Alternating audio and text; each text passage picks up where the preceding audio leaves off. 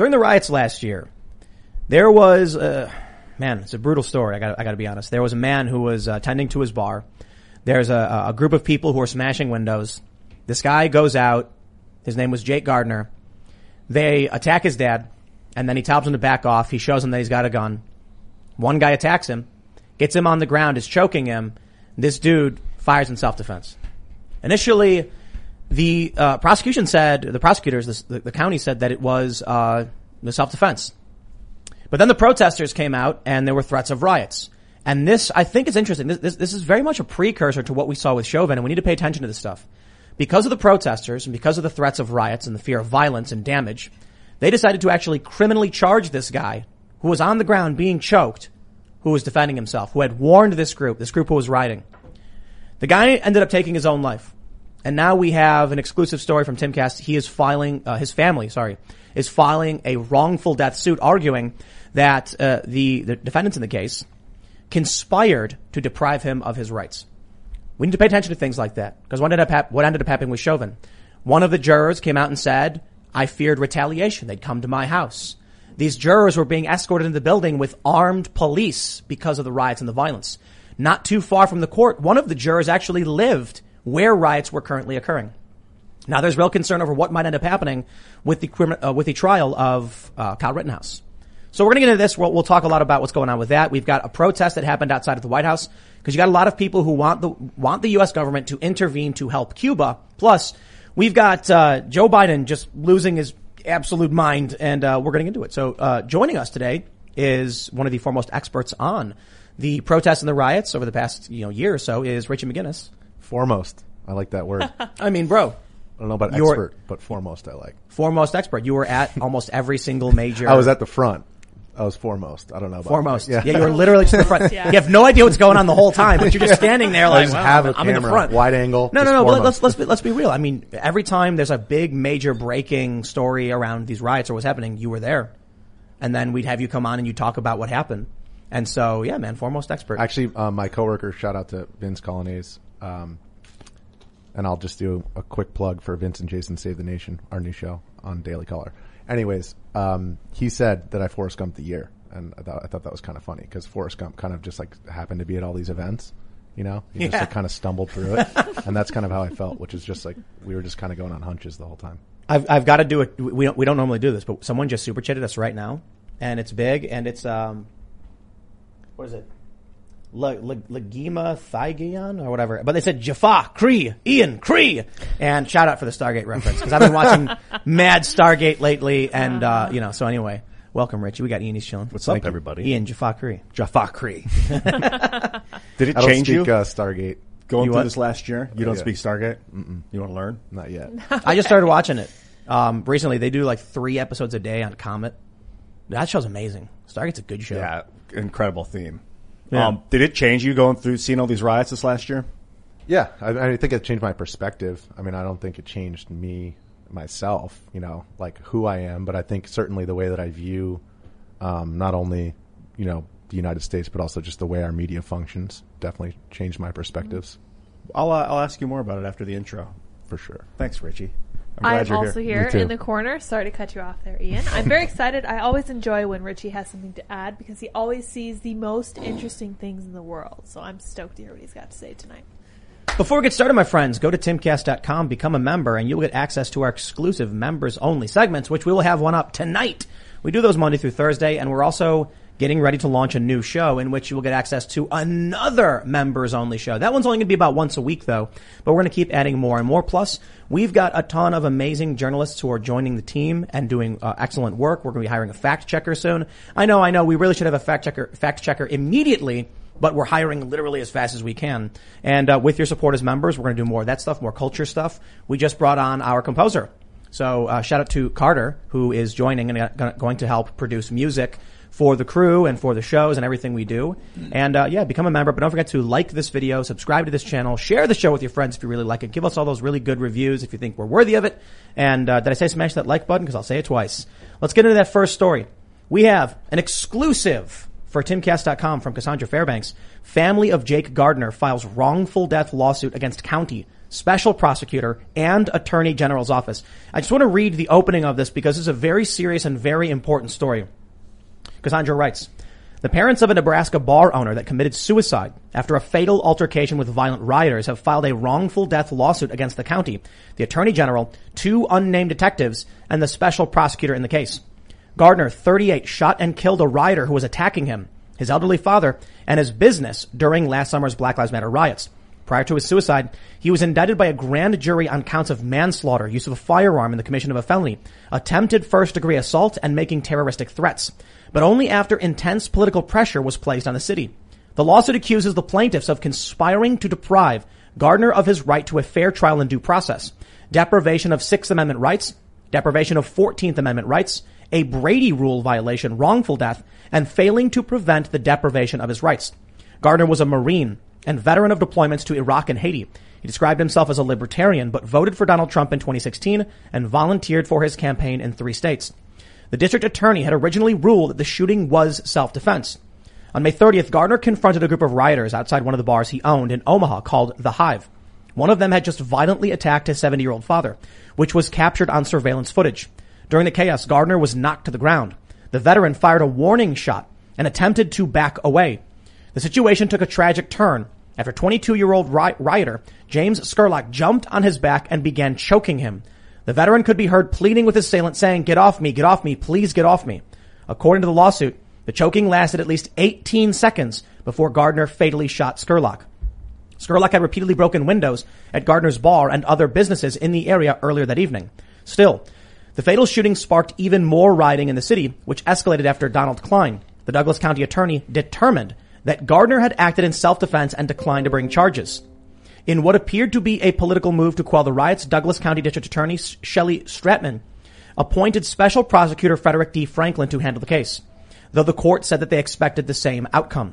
Franklin is president of the Midlands Bar Association, an organization for black-only attorneys. The lawsuit notes the special prosecutor had heavily implied Gardner was a racist when he announced the charges at the height of the racial tension in the nation by saying the decision was not made because he, quote, may or may not have been a racist because being racist is not against the law. Yikes, man. There were no hints of racism in the Gardner messages, in Gardner's messages or reasons for Franklin to imply that there was.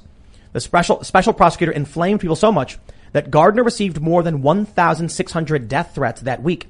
His family was also forced to move out of the state for fear of their own safety. Now, the story goes on a bit more. There's statements from the lawyer involved, but I want to point out something really important as we move through the next, bit of stories.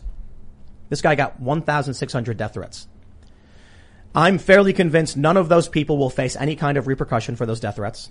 But for a fact, if the person was in any way anti-establishment, right-wing, or populist, then that would have been all over the news as the extremists are coming, et cetera, et cetera. I gotta say, this story is nightmarish. It's coming back up because, of this lawsuit. But here's a guy who begs, get off me. He had already warned him several times. Those warnings, terroristic threats, so saith the prosecutor. Telling someone back away, I'm armed, that's making threats now. That's terroristic threats.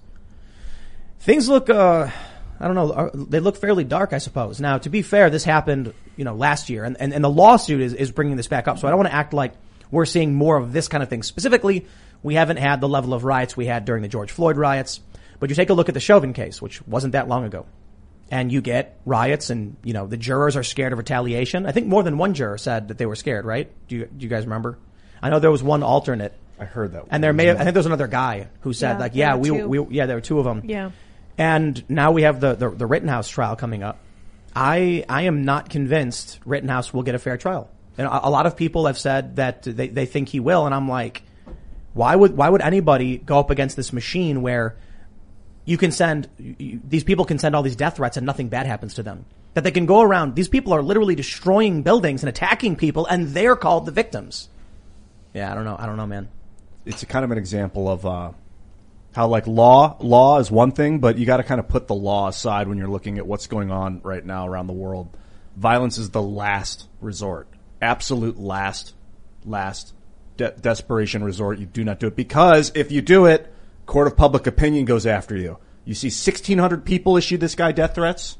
1,600 people. They were going to go. Well, he received 1,600 death threats. Maybe some of them were as far doubles. as he was concerned, his life was over, so he took his own life. Like that was without the legal system. I mean, obviously the legal system was busting this guy's balls too, but I mean, I think the common thread here is that it's the politicization of our reality, and in violent instances is where it's the most maybe pronounced. But like, I mean, just look at obviously all the COVID stuff. Yeah, sorry if I'm quiet there, folks. I'll get a little closer here. There we go. With all the COVID stuff, I mean, there's, or if you want to talk about the quote unquote lab leak hypothesis, that was politicized because, Trump went one way and everybody else went the other. Mm-hmm. And well, so there was that one doctor who said it, that we initially dismissed this because it was Trump who said it. am I allowed to say COVID on YouTube? Yeah. Oh, okay. But be careful Just making because sure. Okay. if you add the 19 afterwards, no, I'm kidding. They got weird rules. The So rules weird. are absolutely weird. Yeah, you have weird, to, I'm weird. aware of them for sure. I mean, Dude, yeah. the weird thing is, like, if Biden farted in public and someone recorded it on their iPhone, that would become political because of why? Social media?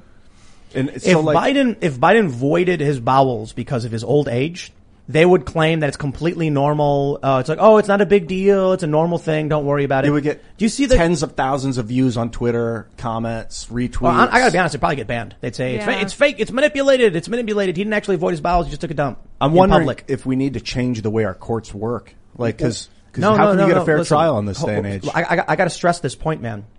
I think the law is absolutely, well, I shouldn't say absolutely, but I'm exaggerating, but I think the law is very much so meaningless in a certain sense. Obviously, we follow the laws. We recognize what laws, what the laws are to the best of our abilities. There's a lot of laws people don't know about. I was watching this video on Never Talking to Cops, and the guy points out it's a crime to accept like sea creatures, like seafood or creatures or whatever, from someone if they obtained it. It's like if it's illegal in another country to obtain it and they trade it to you, you committed a crime in the U.S. Like there are laws that are really, really weird, right? The problem is though, we can follow the laws to the best of our abilities. We can live peacefully. We say, violence is wrong. The issue though is it's cultural. If the law is don't do X, but no one's willing to prosecute it, the law may as well not exist. Right. So if the law may as well the law may as well right now be do not, vandalism. Destruction of private property is a crime, a felony punishable by up to a year in jail, or it's a Class A misdemeanor, punishable by up to a year in jail if you're right wing. That's what it should say. Or it should say, an exemption is included for anyone who toes the establishment line. Like the age-old situation is if you have the mob, the crowd, the populace on your side, the court's going to side with you. They're going to get you off, or they're going to prosecute who you want to prosecute. And if you know the judge, they're going to get you off. Sort of. I think that's how it kind of used to be. Yeah. But knowing the judge was connections and access to resources. There's something that there's two motivating factors here. One would be greed, where the judge is like, oh, that's, so and so's kid. If I could do him a favor. The other is fear. Oh, if I don't prosecute this guy, they're going to show up and burn my house down. Whatever they say. So now we have a two-tiered justice system. You can call it anarcho-tyranny, or you can call it something worse. You've got ideological courts where they'll be like, well, they're protesting, arrest the guy, give him all the charges in the book, he's going to prison. And then when the death threats come in, we don't care. No one's protesting that. So long as regular people, the politically homeless, conservatives, whatever, don't protest, they've lost their chance, in my opinion, to be completely honest too.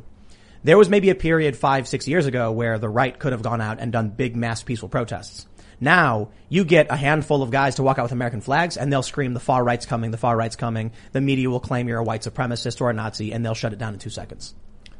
How do you fix it? Do you get the jurors all over the world to port in on like video chat and listen to the trial and then vote anonymously? Well, I mean, I think the real problem here is that our court system, everybody's so accessible now. So like everybody's a public figure in some way, so if you're a juror or if you get doxxed, basically people can access you and it's not fun getting death threats. I mean, 1,500 of them that's a lot of death threats. 1,600. And I mean, I've gotten maybe, I don't know, 100, something like that. But like, none of those get taken seriously. They don't go after any of those people.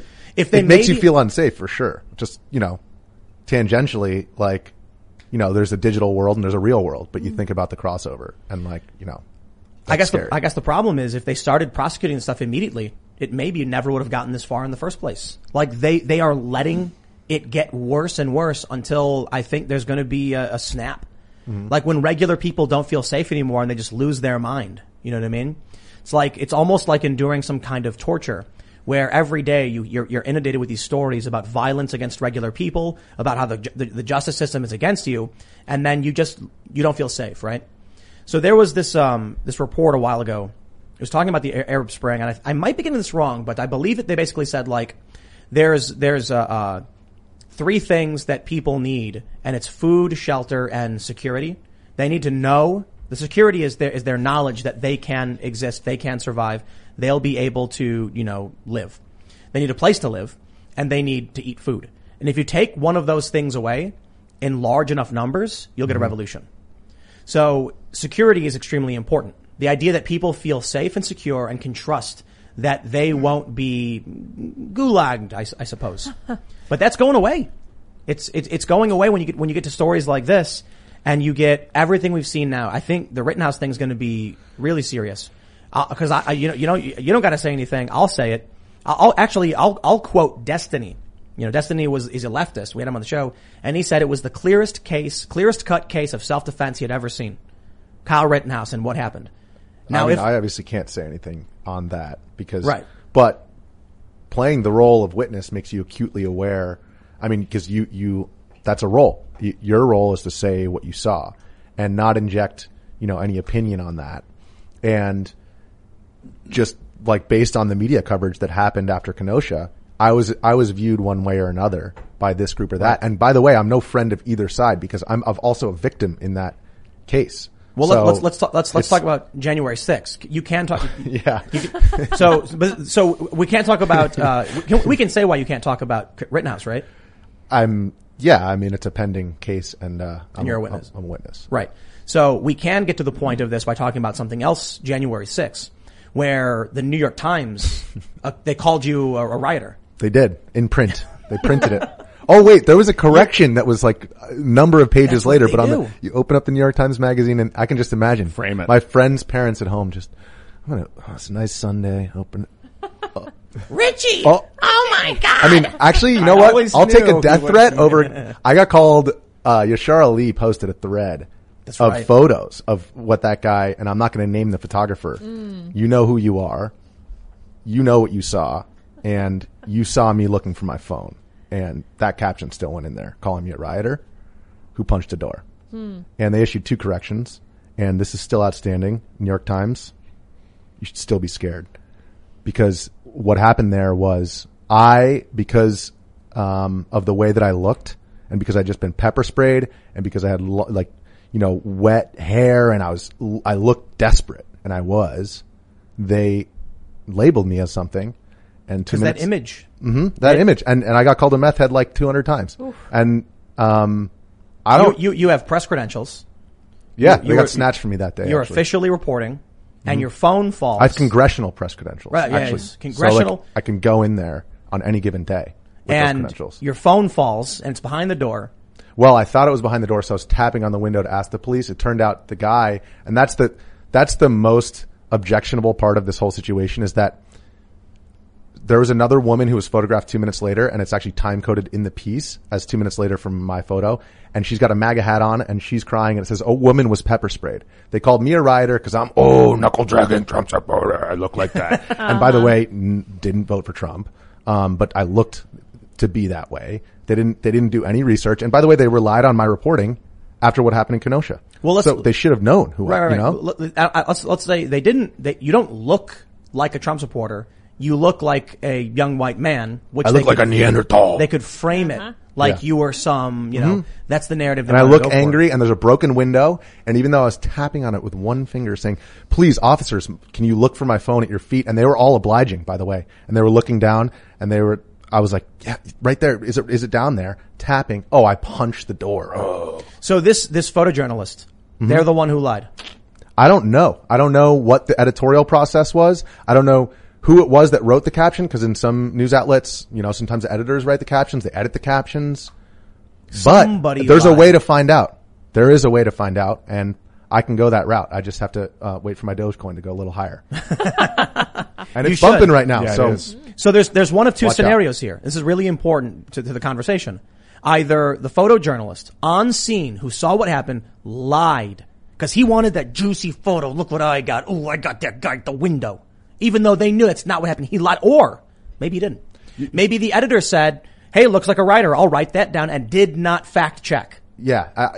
But here's the thing is, I don't know when the photographer found out what that caption was, but my point is that he was there 2 minutes later when that woman was photographed, and I was gone from that space. And here's what happened. Right after I tapped on the window, every cop was looking down.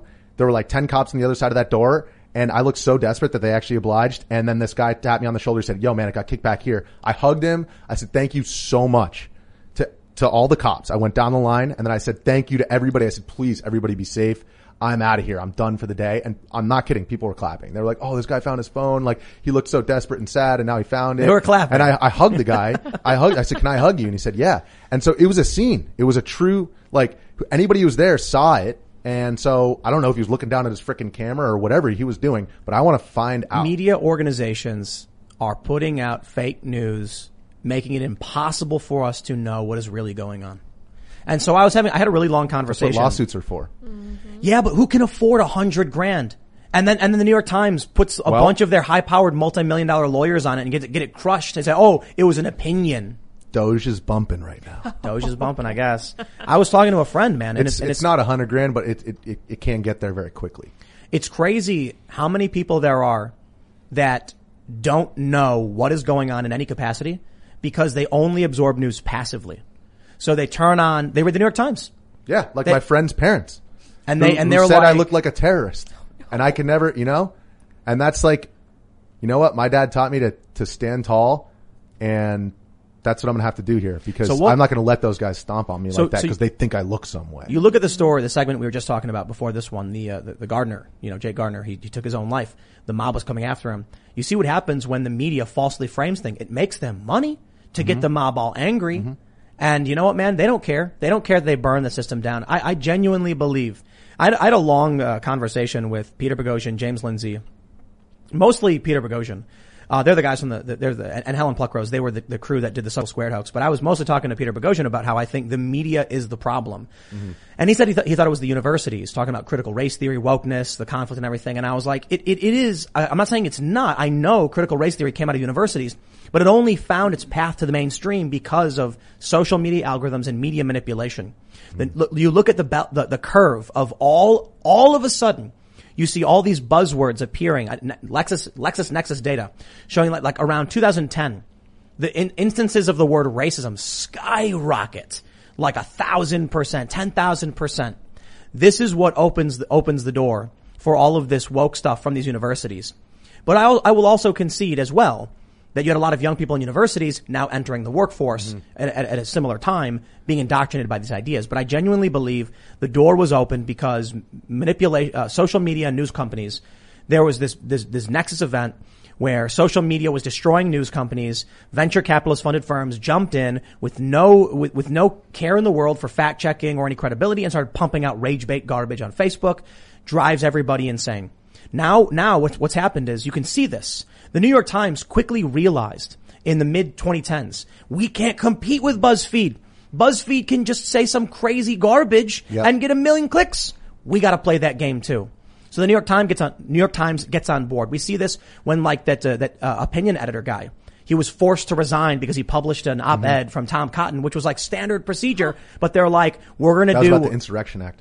Right. Yeah. And they're like, we're going to do whatever the audience wants to make money, and we're going to pander. They hired that one woman, Sarah Jong, who was posting unrepentant racist things on Twitter for years. But you know what? Don't you think that we're now in a divergent society where, like the Twitterati and corporate media are going in one direction and normal common sense people are going in another? And I just will say, like, the one thing I'll say about Kenosha, and I think that this is actually like a silver lining of kind of the obstacle course that I had to navigate in terms of dealing with the media after what happened, just trying to say what I saw. So what happened was I went on Tucker because he asked me on first. He was the only, right after the shooting, he said, you want to say what happened. And so I explained on that show live to his whole audience what he told me he was there for, Kyle Rittenhouse, why he was there, what he said. Okay, what he told me. CNN then took that in a report, and I won't name the reporter, but he said, McGinniss supported the conservative claim that Rittenhouse acted in self-defense. And so then I emailed CNN Legal and I said, you made a misstatement about me. I relayed what the motivation of the shooter was, which he told me 15 minutes before the shooting. You were reporting. Yes, exactly. And so you can do one of two things. And this is America. And when you want to get something done, you just threaten to sue people. That's right. And I said, you can have me on to correct the record or prepare for court. And guess what? That reporter, I give him a lot of credit. He had me back on, probably because the CNN guys went to the legal department and said, you better fix this or we're going to, and that was 6 minutes long that they did. And you know what? They did a very good job of covering the event after that fact. So, well, good for them. I worked for Fusion, which was the ABC News Univision joint venture. I was in San Jose and I was at this Trump event and there was a massive crowd running around beating people. It was insane.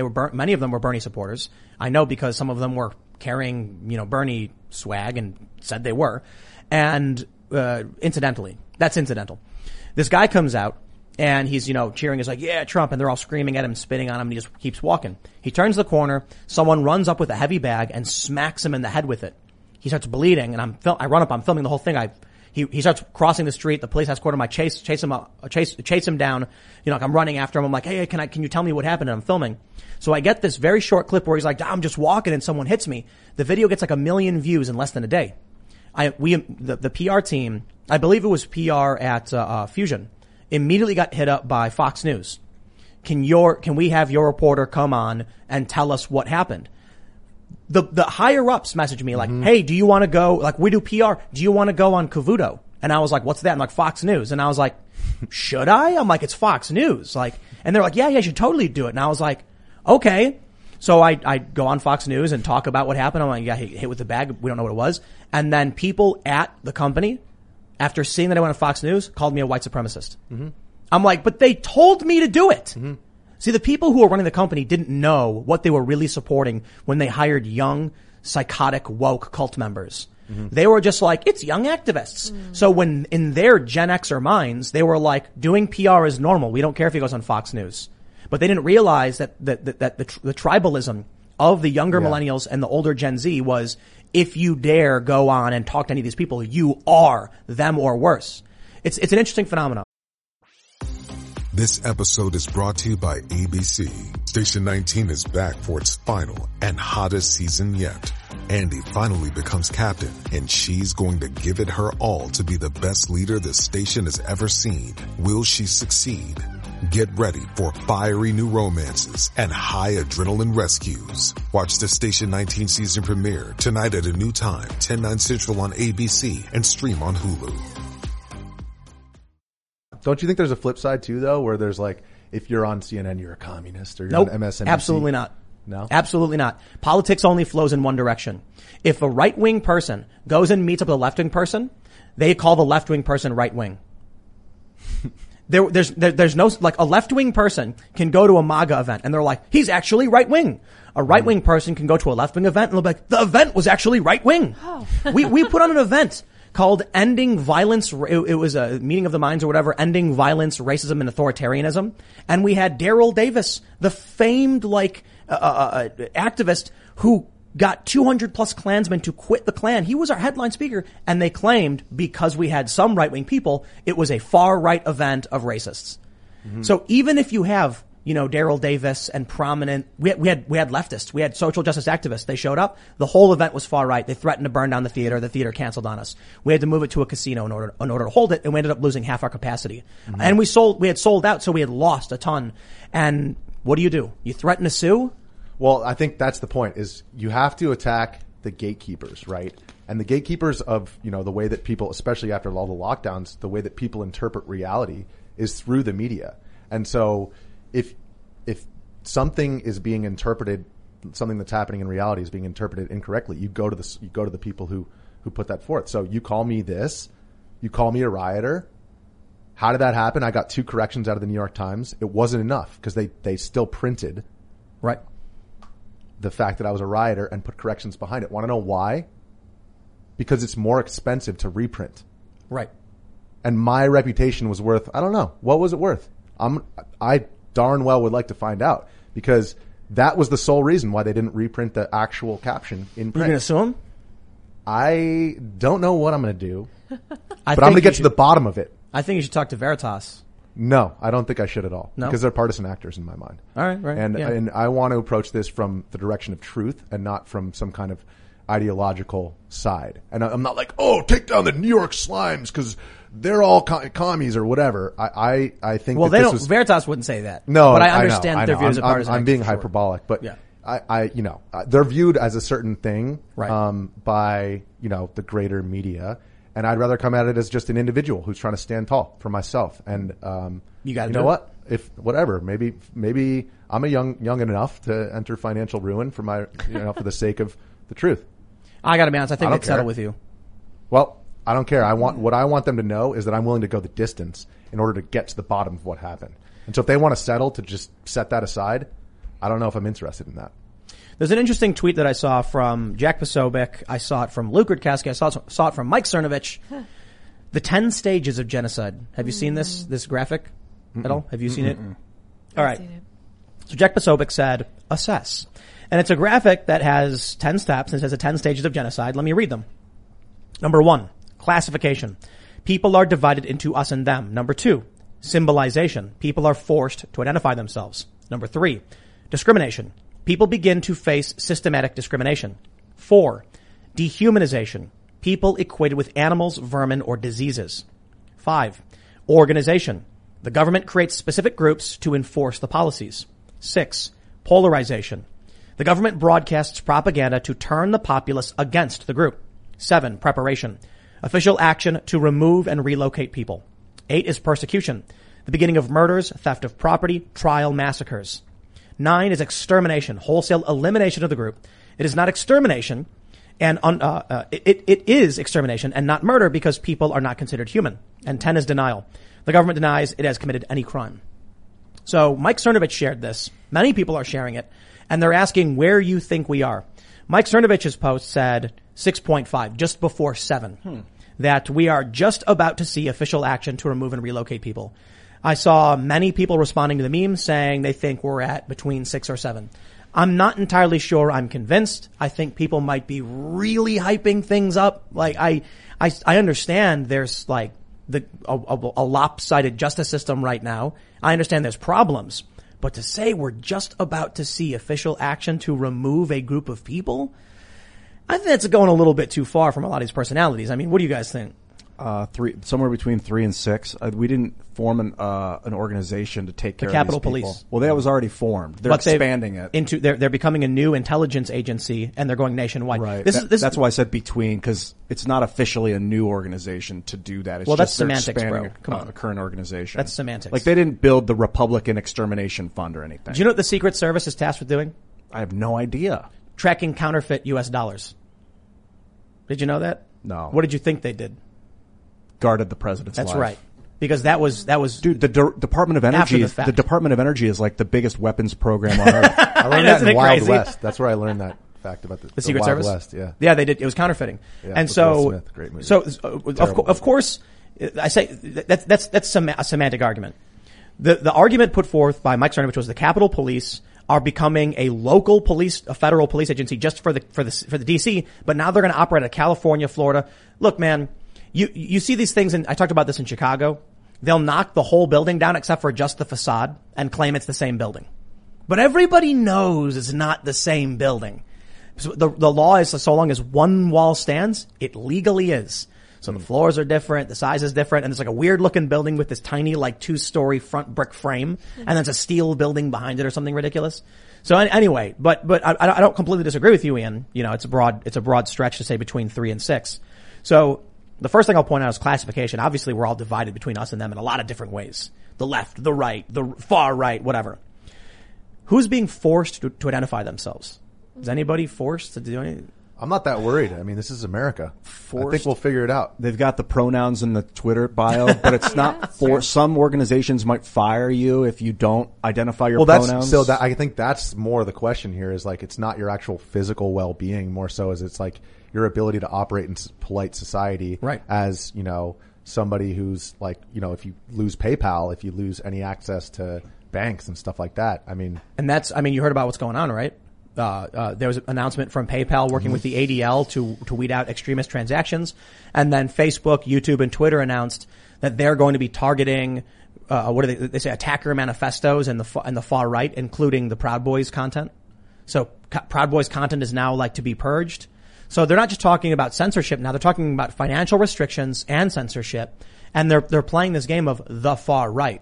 So all that needs to happen is a long enough campaign where enough media outlets call you far right, and then they can say, oh, but look, it's here, he's far right, everyone knows it. Someone, I think it was a Democratic politician, tweeted out that people were vermin. Did you guys see that last week? Bro, they say maggots all day. Yeah, maggots and vermin. That's the dehumanization and then the extermination. It's not murder if they're rats, you know.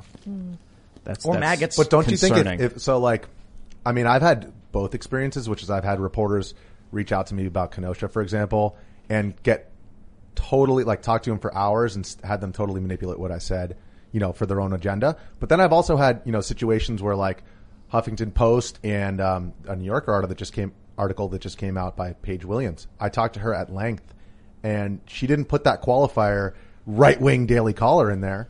And I talked to her afterwards, and she said, yeah, because, I talked to you, and, you... Well, they're real journalists. Yeah, so my point is that it's not like this monolith of just bad people in the corporate media. I think if you really make an effort to actually extend your hand and try to tell your truth to those people rather than just shutting yourself down and say, no, you have this agenda and I'm not going to talk to you. Sure, you might fall on your face a couple times and the Intercept might put a hit piece out on you. This is funny. At least you're trying, and I think some good comes of that. The SPLC hit me up and asked for a statement. And so I wrote a really long statement. And I was like, I genuinely think that Jack Dorsey's stated intention is to have basically everyone be on these platforms, even people we all kind of disagree we all kind of agree shouldn't be. There are free speech absolutists, but there's certain things you shouldn't be posting on social media, like images of, I'll leave it at that. And I was like, Jack Dorsey told me that his goal is immutable social media, that he wants to make blockchain social media so nothing can ever be taken down. And I'm like, bro, that's way over the top. I'm not asking for that. I'm just let people have political opinions. You don't ban him for saying learn to code. He's like, I don't believe him. Or he doesn't have the power that people think he has in Twitter. But so this guy asks me, and I basically, gave him a full and honest opinion, and he calls me a far right reactionary. I'm like, bro, if you actually, and so what he did was, there's a clever thing that I think he did to avoid looking like he's lying. He put my statement as an external link instead of including it in the piece. Because then when you go to it, you're like, oh, this guy's kind of moderate. You know what I mean? He's not really far left or anything, but. I think you tapped on a really important point right there, though, and that goes back to what we were saying about, are we at the point where, people are being identified as groups and, removed, physically? No, but, and I coach, some 20 somethings, Zoomers, in hockey. And one thing I noticed is the degree to which you can say whatever you want to them in person. You can throw whatever words about you want and they won't really be fazed. But if somebody says something about them digitally, it's it consumes them. Even if it's just in a Snapchat, even if it's in Instagram comments or whatever, because that lives forever. And so if you Google whoever's name and this news outlet decides to say this, that's immutable. And until, something else becomes the top result, that's you. Yeah, that's a big problem because what I've been looking at is it's a culture, politics is downstream of culture. Big popular, I think it was Breitbart quote. Mm-hmm. Then I realized that, culture is downstream of technology. So these technological algorithms that are supporting, rage trash bait, like they say Ian Crossland's a psychopath, and then that gets retweeted. So then that fortifies the algorithm, and then all of a sudden psychopath and Ian Crossland start showing up. That's why this digital statement is so much more powerful than a verbal statement, because it's feeding the technological problem. Yeah. A good example is some Gizmodo article. This is really funny. The left has one video clip of me they love to regurgitate, because the only real thing I guess they have, and it's from a year and a half ago. And so Gizmodo wrote it up a few months ago. And in this article where they take this clip, out of context, they claim Tim Pool's mostly right-wing audience. And then I'm like, what does that mean? Did you poll them? Do you know who the audience is? And then what happened was a couple other outlets regurgitated the article and said the same thing. Yeah, exactly. And then someone put it on my Wikipedia. Yeah. Tim Pool's audience is mostly right wing. Well, like, I guess, you know, I don't know if it's still there or not, but in the talk section, you can see them saying like something about just because someone says it in an article doesn't mean it's true. And they're like, well, then three articles have all claimed it. So we're not the ones to investigate. If they say it's true, then we include it. And I'm like, yo, none of these people have actually asked my audience who they are, what they believe. And the Trump supporters, like the diehard Trump supporters really don't like me over like my reaction to Joe Biden winning the election. It's like, you know, we did a poll and found, I think the biggest group was libertarian. The plurality was libertarian. And then like, Trump supporters, moderates, and then liberals, and there were even some progressives. What about Kanye West voters? Oh, that's like 70%. Like just everybody. No, but the point is, like, what does it mean to be right wing?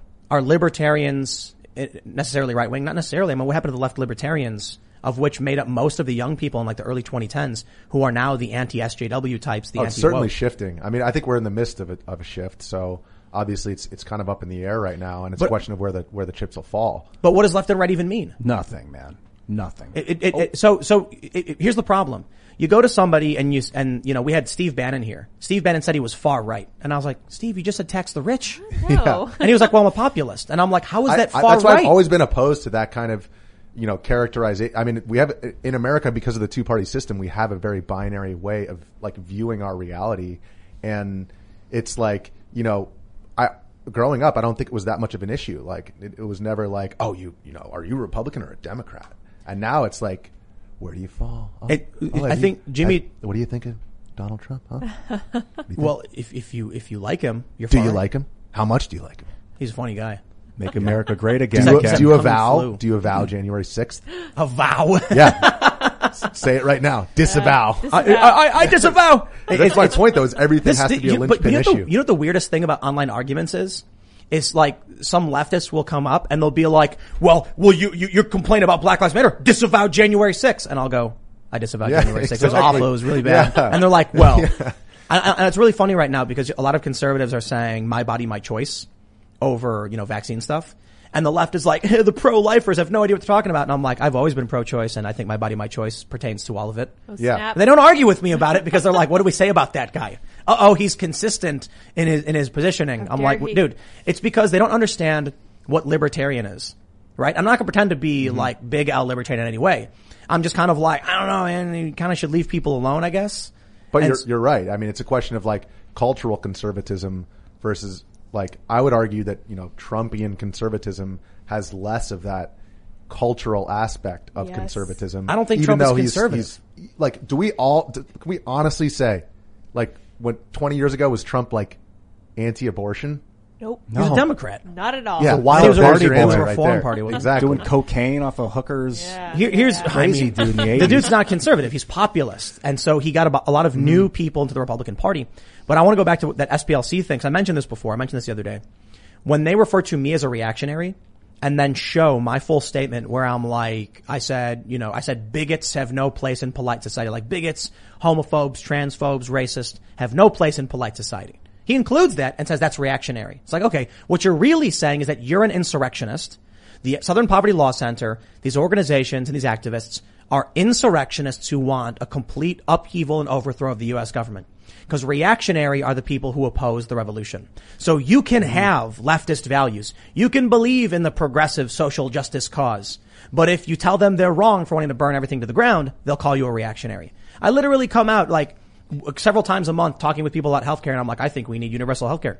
Like a basic level, maybe. I've leaned away from it a little bit because of the race-based vaccine rollouts. And my concern is that if we have government-based healthcare and then the racists take over, they'll make everything race-based and then withhold healthcare from people based on that's scary. But that's not left-wing. I can say tax the rich, not left-wing. What is it? Do you support the upheaval and overthrow of American culture, or don't you? Because if you like apple pie and baseball or whatever, you're a reactionary. You can believe in all of the good social justice stuff. You can make a documentary about blockbusting and redlining and racism. Doesn't matter. Will you support the revolution? Yes or no? But don't you think to a certain extent the quote-unquote cultural revolution that you're referring to is mainstream now? Like, don't you think that the critique is now the mainstream, insofar as like the majority of people think that about apple pie and baseball, that like, you know, America is corrupt and America is doomed to be racist and terrible forever? I look at the polling, and I think it's fair to say that the ultra woke make up a tiny percentage relatively, but it's growing. I think, but in our media, I think it's a different story. In the media, it's like 80%. The algorithms, it's caught the So I'm not algorithm. talking about like average everyday Americans, because traveling around the country, that's not the case. But I'm not so convinced because it's not necessarily. So look, I'm talking to my friend, and we're arguing about, you know, like vaccine passports and requirements, stuff like that. I'll be light on the crux of the conversation because YouTube is ban happy, but suffice it to say, I said I don't trust the government blindly. You know, I'll consider what they say and consider the source. You always consider the source. I don't trust big pharma. I don't. And I don't understand why the left has come out in favor of a massive for-profit venture to transfer tax funds to major pharmaceuticals. Yes. Instead of talking about real ways to help save lives through the healthcare system. That being said, I think vaccines are safe and effective. I absolutely do. And I've one thing I've absolutely stressed is that we've had like 360 million doses of the vaccine. VAERS is serious. One of the, like the VAERS reporting is serious. One of the problems is that when you censor the conversation, you freak people out. So this guy is coming at me arguing that by simply telling people to go talk to their own doctor about what's right for them and make sure the doctor, because I genuinely believe it's the right thing to do because people could have allergies or whatever. He's like, well, you're scaring people. And I'm like, dude, when did you become the champion of big pharma? Yeah, it's about the collective and not your individual decision. And that's the ultimate point. The benefit of the collective over the individual, and the primacy of the individual is the foundation. You know, the fact that every individual is inherited in the image of God. That's America right there. Exactly my point. Lucky Land Casino, asking people, what's the weirdest place you've gotten lucky? Lucky? In line at the deli, I guess? Aha, in my dentist's office.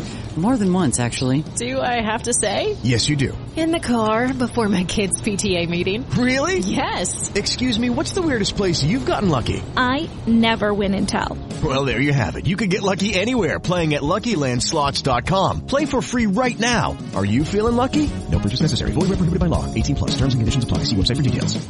So to go back to what we were talking about before I got into that was the idea that there could be something so innately leftist. Stop giving taxpayer funds to for-profit pharmaceutical companies, and they actively defend it right now because their collective has formed a narrative that must be upheld at all costs. That's why we're in a paradigm shift right now. Because the progressives are the corporatists now. Right. It's like my mom in the late 60s, early 70s in Washington D.C. She was a progressive who was fighting against, and I had this conversation with her the other day, and I was just like, yo, Mom, like, what do you think about, like, these modern feminists, and she's like, it's, I can't say what she said because she's, because she's not so family friendly, and that's exactly what we're going back to what we were saying earlier, is the critique has become the mainstream, and so it's no longer revolutionary, and it's become stale, and guess what? Corporatized. I don't think it's like a corporate message now. Wait. You mean the activists? Yeah, is mainstream. Exactly. So I'm saying I thought you were saying criticizing the woke was mainstream. No. Well, not yet. But I think that we're in the midst of a shift right now. But all I'm saying is that when my mom was protesting in Washington D.C., protesting the Vietnam War, that was very different from I think. That was a fringe portion of the society. It was the young people who thought one way, and now the corporations think just like those young people who are out in the streets. That's all I'm saying. This is the fourth turning. You're familiar with the fourth turning, right? Fourth turning? No. Don't ring a bell. So it's the 4 seasons every 80 years. There's every 20 years you have a cycle. Yes, yeah. All right. So for those that aren't familiar, I forget there's a historian. Strauss-Howe generational theory. Yeah. And so you've got the different seasons within it. There's 4 periods. They're about 20 years long each. This is what we're seeing right now with what you refer to as the paradigm shift, right? Mm-hmm. Like your mom was counterculture, opposing the major corporations. Now the generation today, the young generation, is pro-corporate. Mm-hmm. Amazon's got their Black Lives Matter logo, Netflix, all these big, there's a video game. I can't remember what video game it was. It opened up and it said Black Lives Matter. The attacking the establishment has become the establishment in a very weird way. But this is why I say it's the fourth turning. When you had a youth, you had a culture of young people growing up being told to fight the power, fight the system, fight the man. Then when they all become adults and inherit the power, their worldview is still fight the power. So now they're in power, telling everyone to fight the power, which leads us to the fourth season, the fourth turning. The great conflict is if you take an entire generation and tell them the system is broken and corrupt and you must fight back, they inherit the power and then start ripping it to shreds and gutting it. Yeah, you're going to get a crisis. Imagine you're driving in a car and some dude's actively like punching holes in the floor and trying to, jam things against your drive shaft or something. You're going to crash. But I think if we live in a flourishing, fully functioning society, then we actually raise people who are critical thinkers, who are able to, shed their old self and see, a new truth or change their perspective as they get older. And just like my mom did. And, Sure. And now she's but did she really? Well, I think she did. I think she had a certain way of viewing politics, in the last 5 years that she's certainly changed. I mean, maybe as a byproduct of like being, me being her son and my younger brother like caught her on like a work Zoom meeting. Like, yeah, so everybody knows that, so it's all just media narratives, and it's like, whoa, mom, you can't, come on, like this is not for Zoom calls. I love it. It is though. My son told me this. So it really is this like, hard times make strong men, strong men make good times, weak men, hard times, et cetera. Because you have this period of like, look, the boomers, man, what were they? They were like hippies and protesters, and now they're all leading these big corporations. And what happened? You know what I mean? Have you seen SLC Punk? That movie? Have you seen SLC Punk, Ian? No. Oh, come on, you guys. What's it about? It's about this guy in Salt Lake City. He's a punk, and then it ends with him like wearing a suit, and like at a certain point, people accept the establishment. And it's really interesting to see how generations play a role in this. The children of the boomers, the echo boomers or the millennials. I like that word, echo boomer. People don't call millennials echo boomers though. They inherited a lot of the anger and rage of the fight the man, F the system from their boomer parents. So they grow up with that instilled completely in them. And then when they inherit the system, the moment they do, they start doing all sorts of wacky, broken, effed up BS. Yeah, but so here's my question is if everything that you're saying about like why is fighting the system now supporting Joe Biden? Like where did Bernie go? That's a great question. So that's Bernie joined here's my them. point is how did that like revolutionary movement get completely hijacked and now like the wool is over everybody's eyes, or are people actually awake to this and it's just our media is far removed from the way that everyone's like, wait a second, dude. Collectivism. I don't know. It's a weird I think it's an amalgam of the generation assumes the power and becomes the establishment, while telling everyone to fight the establishment, not realizing it's them. And so then they target the not establishment. Like Republicans have states. That's what they have. They control, 36 states or something like that. That's not the power paradigm to a certain extent. I mean, it's powerful having that many states. If they get, I think, 2 more states or whatever, then they can have a constitutional convention. But for the most part, in this country, universities, movies, video games, federal level politics, the Democrats, social media too. I mean, social media, it's all left. It's all progressive. And that's what ultimately compels people to make decisions in their reality. Like government is one thing and you make a very concerted, decision, very like you go to the polls to vote for this person because I ideologically think this. But in terms of like, I have a friend who I'm not going to name similarly to why you wouldn't, but he has a wedding of his best friend's brother in Canada. Right? And it's coming up.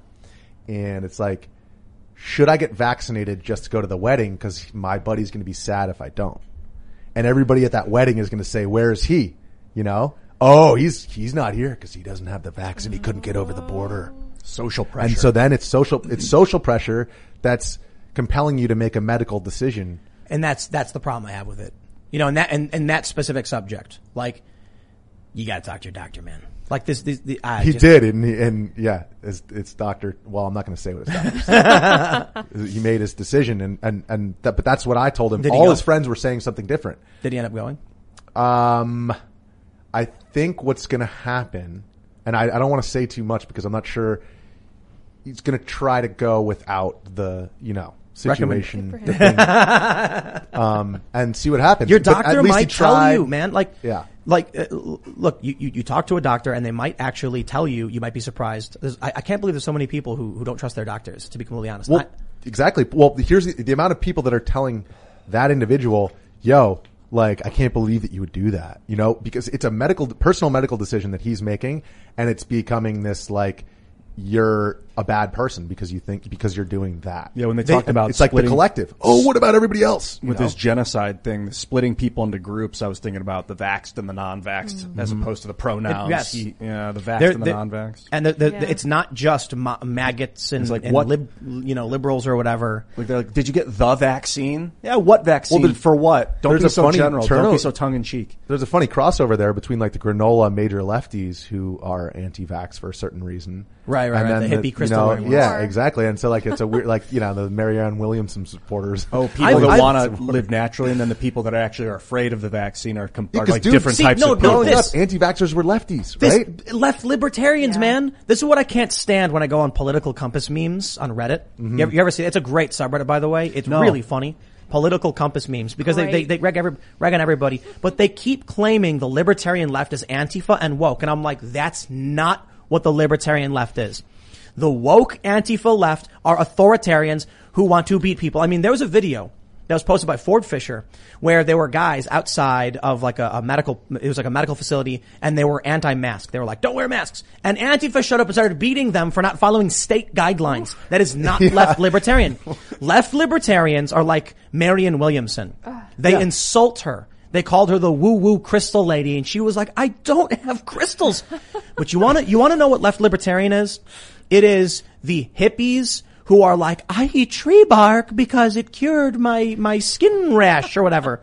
Like, they're the hippies, the weirdo, the crystal wearing, and look, you know, Luke, we love Luke, but he wears crystals too, and he's like an ANCAP. Your bones are made of crystal. Hydroxyapatite.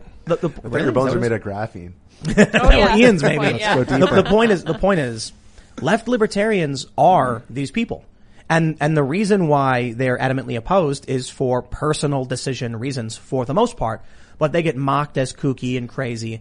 And what's funny is whenever I bring up I was talking to a lefty friend of mine about lefty conspiracies, and of course I mentioned Russiagate and Ukraine Gate and all this stuff, and they're like, well, I don't know, man. Well, we'll see. That's still out. We'll see what that. Yeah, we're waiting for the Mueller report to drop. Yeah, that's right. No, but they think that like Mueller will be revealed, and I'm like, bro, this is blue anon level stuff. And then when I mention the lefty anti-vax people, which were like the preeminent anti-vaxxers to begin with, they're like, that's not true. Those people aren't left wing. And I'm like, have you talked to them? Yeah. They are like as lefty, commune, hippie, flower wearing as you can get. Yeah, it's the same thing as basically like this weird progressive support for the police state and like the intelligence state. And it's like, yo, I grew up anti-Bush, anti-Iraq war, and as a result, like anti-Patriot Act, and like, if like I were a true lefty, I'd be supporting like the CIA right now. Like, what? We just watched Southland Tales. You ever see it?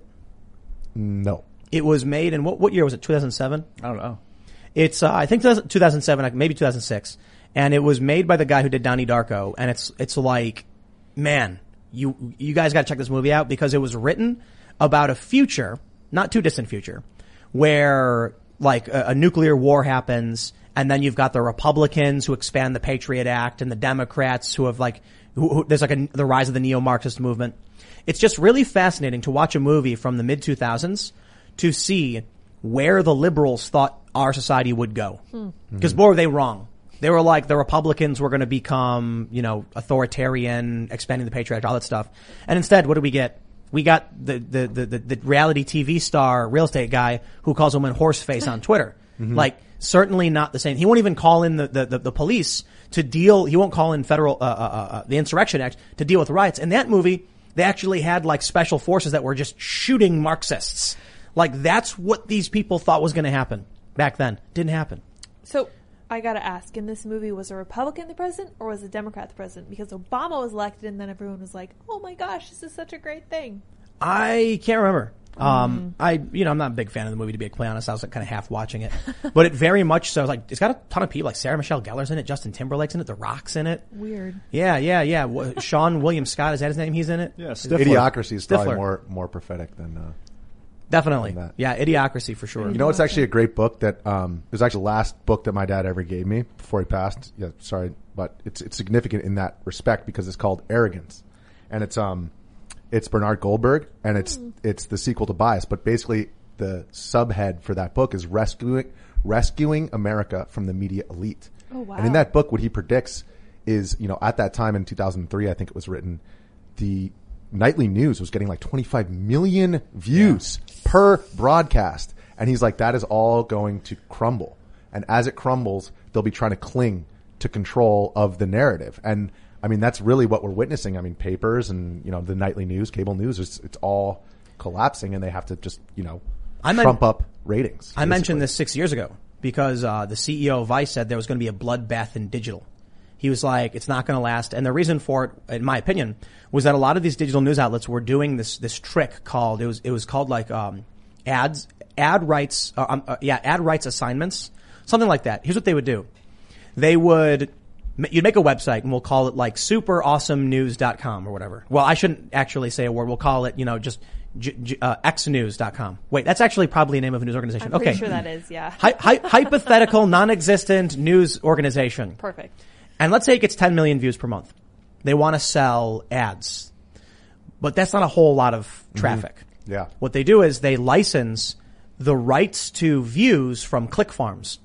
So you'll get, a generic click farm website that will be like, look at all these pictures of, Tom Cruise, like smiling. And then it'll say like 25 photos of crazy celebrity photos. And every time you click one, it makes you reload a new page. Because that turns one article into 25 pages, 25 page views. Dude, it's like, then here's what happens. The news organization then buys the rights to those views and claims there are views. And all of a sudden now, this small news outlet is getting 100 million views per month. Crazy. So, he was saying there's going to be a bloodbath. I said, these companies don't realize they're on the way out. And their views, even cable TV, are going down, down, down every day. I know we saw a big spike because of Trump, but it's going down. They're bleeding. It's consolidating in a lot of ways. But it's like in order for the New York Times to survive, it must create more entropy around it than it negates. To put it this way, you might have 100 million subscribers to news outlets nationwide through all the different local outlets. But most people are canceling those subscriptions, and the New York Times is picking up only some of them. Everyone else is getting news for free from rage bait trash. So the New York Times might see its subscribers go up a few million as the country sees total subscriptions go down. They're going to lose their influence. They're going to make good money, and they're going to start thrashing about violently once they realize they're drowning. It's like when someone starts suffocating and they start just violently flailing and freaking out. That's what we're going to see from the media. Yeah, but that's what we are seeing. It's like if it's a boat that's sinking and they're looking around the ocean, all desperately scanning the horizon. They see far up in the distance some chaos. They zoom in on it. They copy it, and then they blast it out on the airwaves over and over and over again. It's this tiny dot in the far distance in one direction, but they're making it seem like it's the center focus. Exactly. So I'll tell you what we get from this. I mentioned this, when I did my algorithmic psychosis rant, last week or whatever, that people end up growing up living in this world where the only news they get is that all cops are bad, all cops are racist, and it's because, like you said, Ian, they're looking in this vast ocean, and they see this one tiny dot, and it's the only thing they're showing to people. Check out this story from the Daily Mail. Minnesota fourth graders are given equity survey on race and gender and are told by teacher not to skip questions even if they don't understand them and not to tell their parents. Let me just show you one of the questions. Number 46. Do you currently identify yourself as female, male, transgender? Transgender people have a gender identity or gender expression that differs from their assigned sex. For example, they were born male but now identify as female or something else. And you can choose female, male, transgender, non-binary. Why is a fourth grader being told to, first of all, out themselves to teachers should they actually have a trans or non-binary identity? Why are the kids being handed this stuff on equity in this survey, given these questions? What I think is these teachers, likely millennials, grew up getting exposed to the social media over the past 10 years, nothing but extremist content that generated rage. Their whole worldview is built on it, and now they're giving it to the kids. They are transferring that tenfold to children who are not going to have the same opportunity to have, millennials didn't completely grow up on the internet. To a great deal they did, but I know a lot of people who didn't get internet until they were late teenagers. At least you had some opportunity to use a phone mounted to the wall, a touch-tone phone or something. C9 Word Yeah, right. Yeah. It took you 10 minutes to write one paragraph. These little kids are not only going to grow up on social media being inundated with nothing but critical race applied principles, but they're going to be getting it from their teachers as well. And you know what? I can't remember who it was. I should write down the quotes, but someone on the show said, parents don't care about their children at all. And it's because, and the example is that they're being sent off to institutionalized learning facilities where the parents don't know what they're being taught, don't know what they're being exposed to, and to a great deal don't care. Now, a lot of parents do care. Steve Bannon's bet is that come August 15th, when the parents find out what's going on, they're going to lose it. But I think it's a really good point if you think about it. Parents say, I'm going to send my kids to school and then hope for the best. Now, by all means, I understand some people may have normalized this behavior. Some people probably get really offended by me saying this, saying, Tim, you don't have kids, you know what you're talking about. But I can say this. If you are not, at the very least, actively asking your children what is going on at school, show me your assignments, show me your books, then I don't think you really care what strangers... Or just spending time with them, God forbid. You know? Well, yeah, but that's like, obviously, if you care about your kids, spend time with them. What I'm saying is, I get it. Send your kids to school. I think there's issues. I think you should homeschool. I think we should do more of the pod learning. I was homeschooled quite a bit. I think if you were really concerned about what schools were doing to your kids, you'd, for one, you'd pay a whole lot of attention to the school boards. You'd pay attention to the school curriculums, and a lot of parents do. I think a lot of parents don't. And that's probably why they're the more lefty Democrat voters. Don't you see pushback in American society right now against what you're talking about? And like, this goes back to what we're saying, because critical theory is a critique, right? What do you mean by pushback?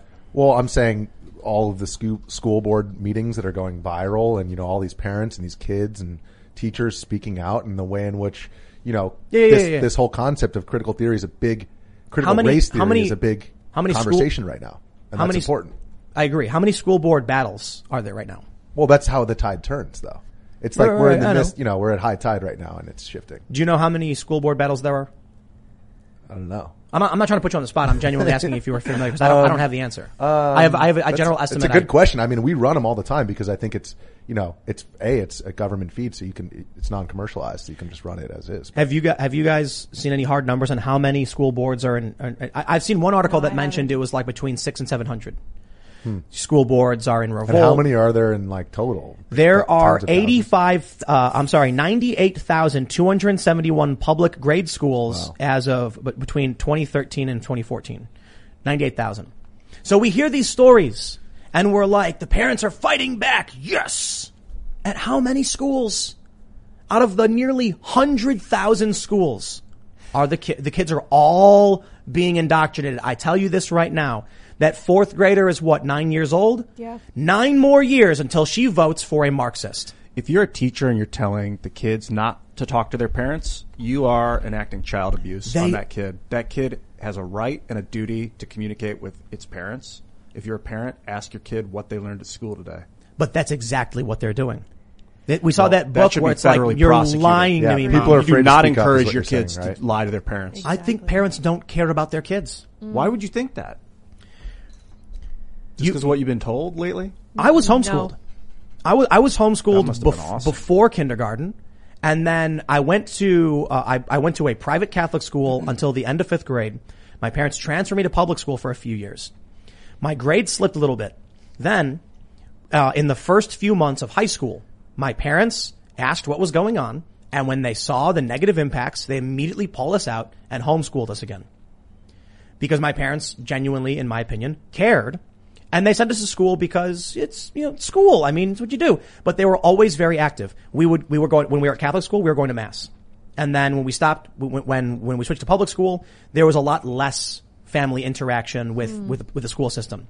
But the reason I would say parents don't care about their kids is that how often have you heard of the trope where the kid says, my teacher hates me, and the parent says, oh, shut up. Jeez. You've heard that trope before, right? You know, it's like, no, it's not fair. My teacher hates me. Oh, come on. You're just not doing your work. The point where parents don't trust their own children when they say I'm having problems in school. Not every parent does this. I'm not saying every single parent. I'm saying there are many parents who are like, go to school. I have no idea what they're telling you. I have no idea what you're learning. I have no idea if you're going to be a good person, or you're going to hold my values or have a good life. I have no idea what goes on in that building for those 8 hours or whatever you're there. I bet it has to do with stress. You know how they say if someone goes out and works 12-hour days and they're exhausted when they get home, they have no time to talk about politics. They only care about where the food is and that's it, the basic life. So if the parent is stressed about money and they're working a job, 2 jobs that can't really even pay the bills, they're going to be too stressed or have this layer of stress that's interfering with their communication with their kids. They are using school as daycare. Yes. That is not a good thing.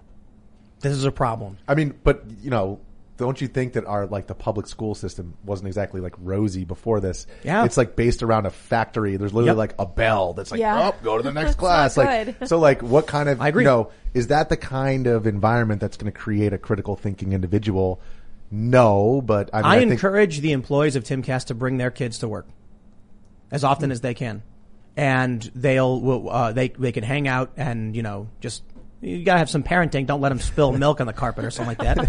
But not only was I homeschooled, but when my mom opened a coffee shop on the north side of Chicago, which, look, you know, we were like a lower middle class family, and this was like very devastating for my family in terms of loans. It didn't work, and then we went, you know, my family got bankrupt and stuff like that. But when my mom opened a coffee house, I was 9 years old and I had to go work there. Mm-hmm. So I was sitting around next to a bunch of adults talking politics. Yeah, that's true. I was getting exposed to the real world. So it's and they're treating you like an adult. They're not treating Yes. you like, oh, hello, little guy, we need to cuddle you because right. You know. They were treating me like an adult, and Everybody's to so an special. extent, they were treating me like an adult. Yeah. You know, it's like when you're working, they wouldn't be like, oh, it's so cute that you're trying to wash the dishes. They'd be like, can you finish the dishes? Because we've got a bunch of orders coming in. We need these mugs. You know what, though? That can go overboard because I'm just laughing as you're saying this because, you want to know why I always super glue myself instead of getting stitches and going to the hospital? It's because when I was like 6 years old, my dad was like, all right, let's go do my weekend rounds at the hospital. Oh. He's like, let's go meet with this guy. And I'll never forget. I walk into this room and the guy's like in a full, cast, like his whole body. It was like almost like out of a cartoon. Like his arms are in a full cast. He's like all the way up to his neck.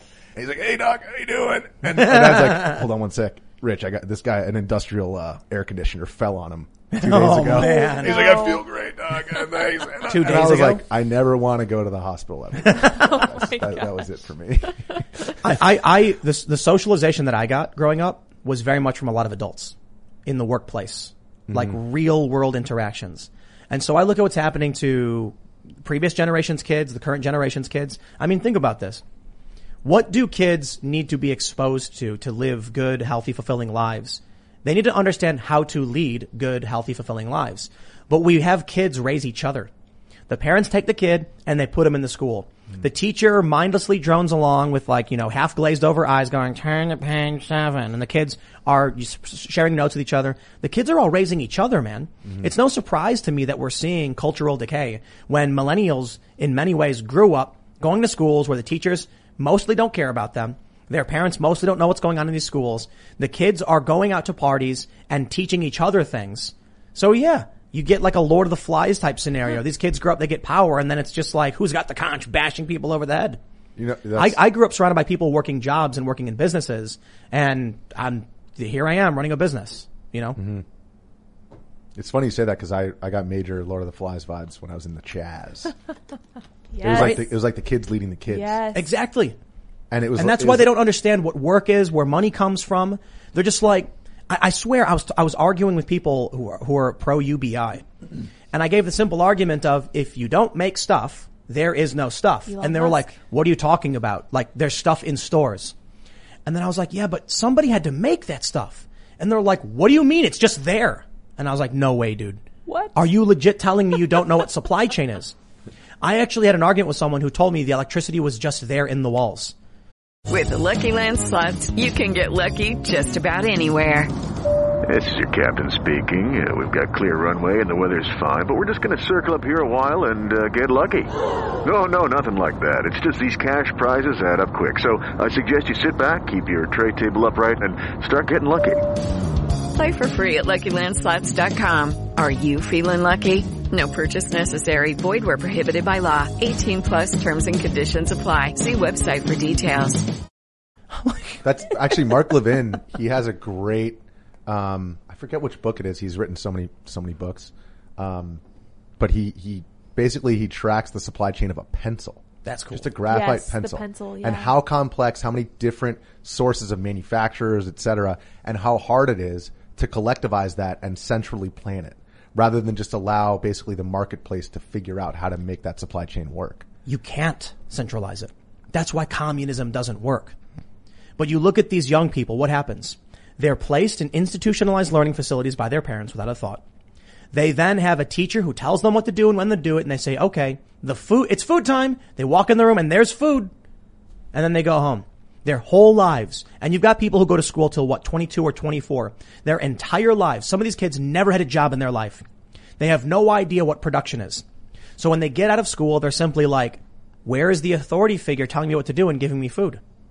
So they demand the government do it. Mm-hmm. And that's what they're voting for right now. And if parents wanted their kids to be successful, to be able to survive, to have their values, they would be communicating with them every day. They'd be working with them. And very much to a great degree, taking them out of these schools. When you get these 4-year-olds who are being given these cult surveys about creepy stuff, you shouldn't be asking kids. Or there was that one teacher who was playing the video for kids about how to, take care of business on your own. We keep it family friendly, I guess. Mm-hmm. How to yerk it? Yep. Yes. Huh. It wasn't a how-to. It was just this happens to occur if you're talking about that cartoon? Yeah. Yeah, that was creepy, really right? weird. It was really weird. That But think about the parents. Yeah. Think about the parents who were like, I had no idea they were doing it to my kids. Now, when parents found out about it, they freaked out.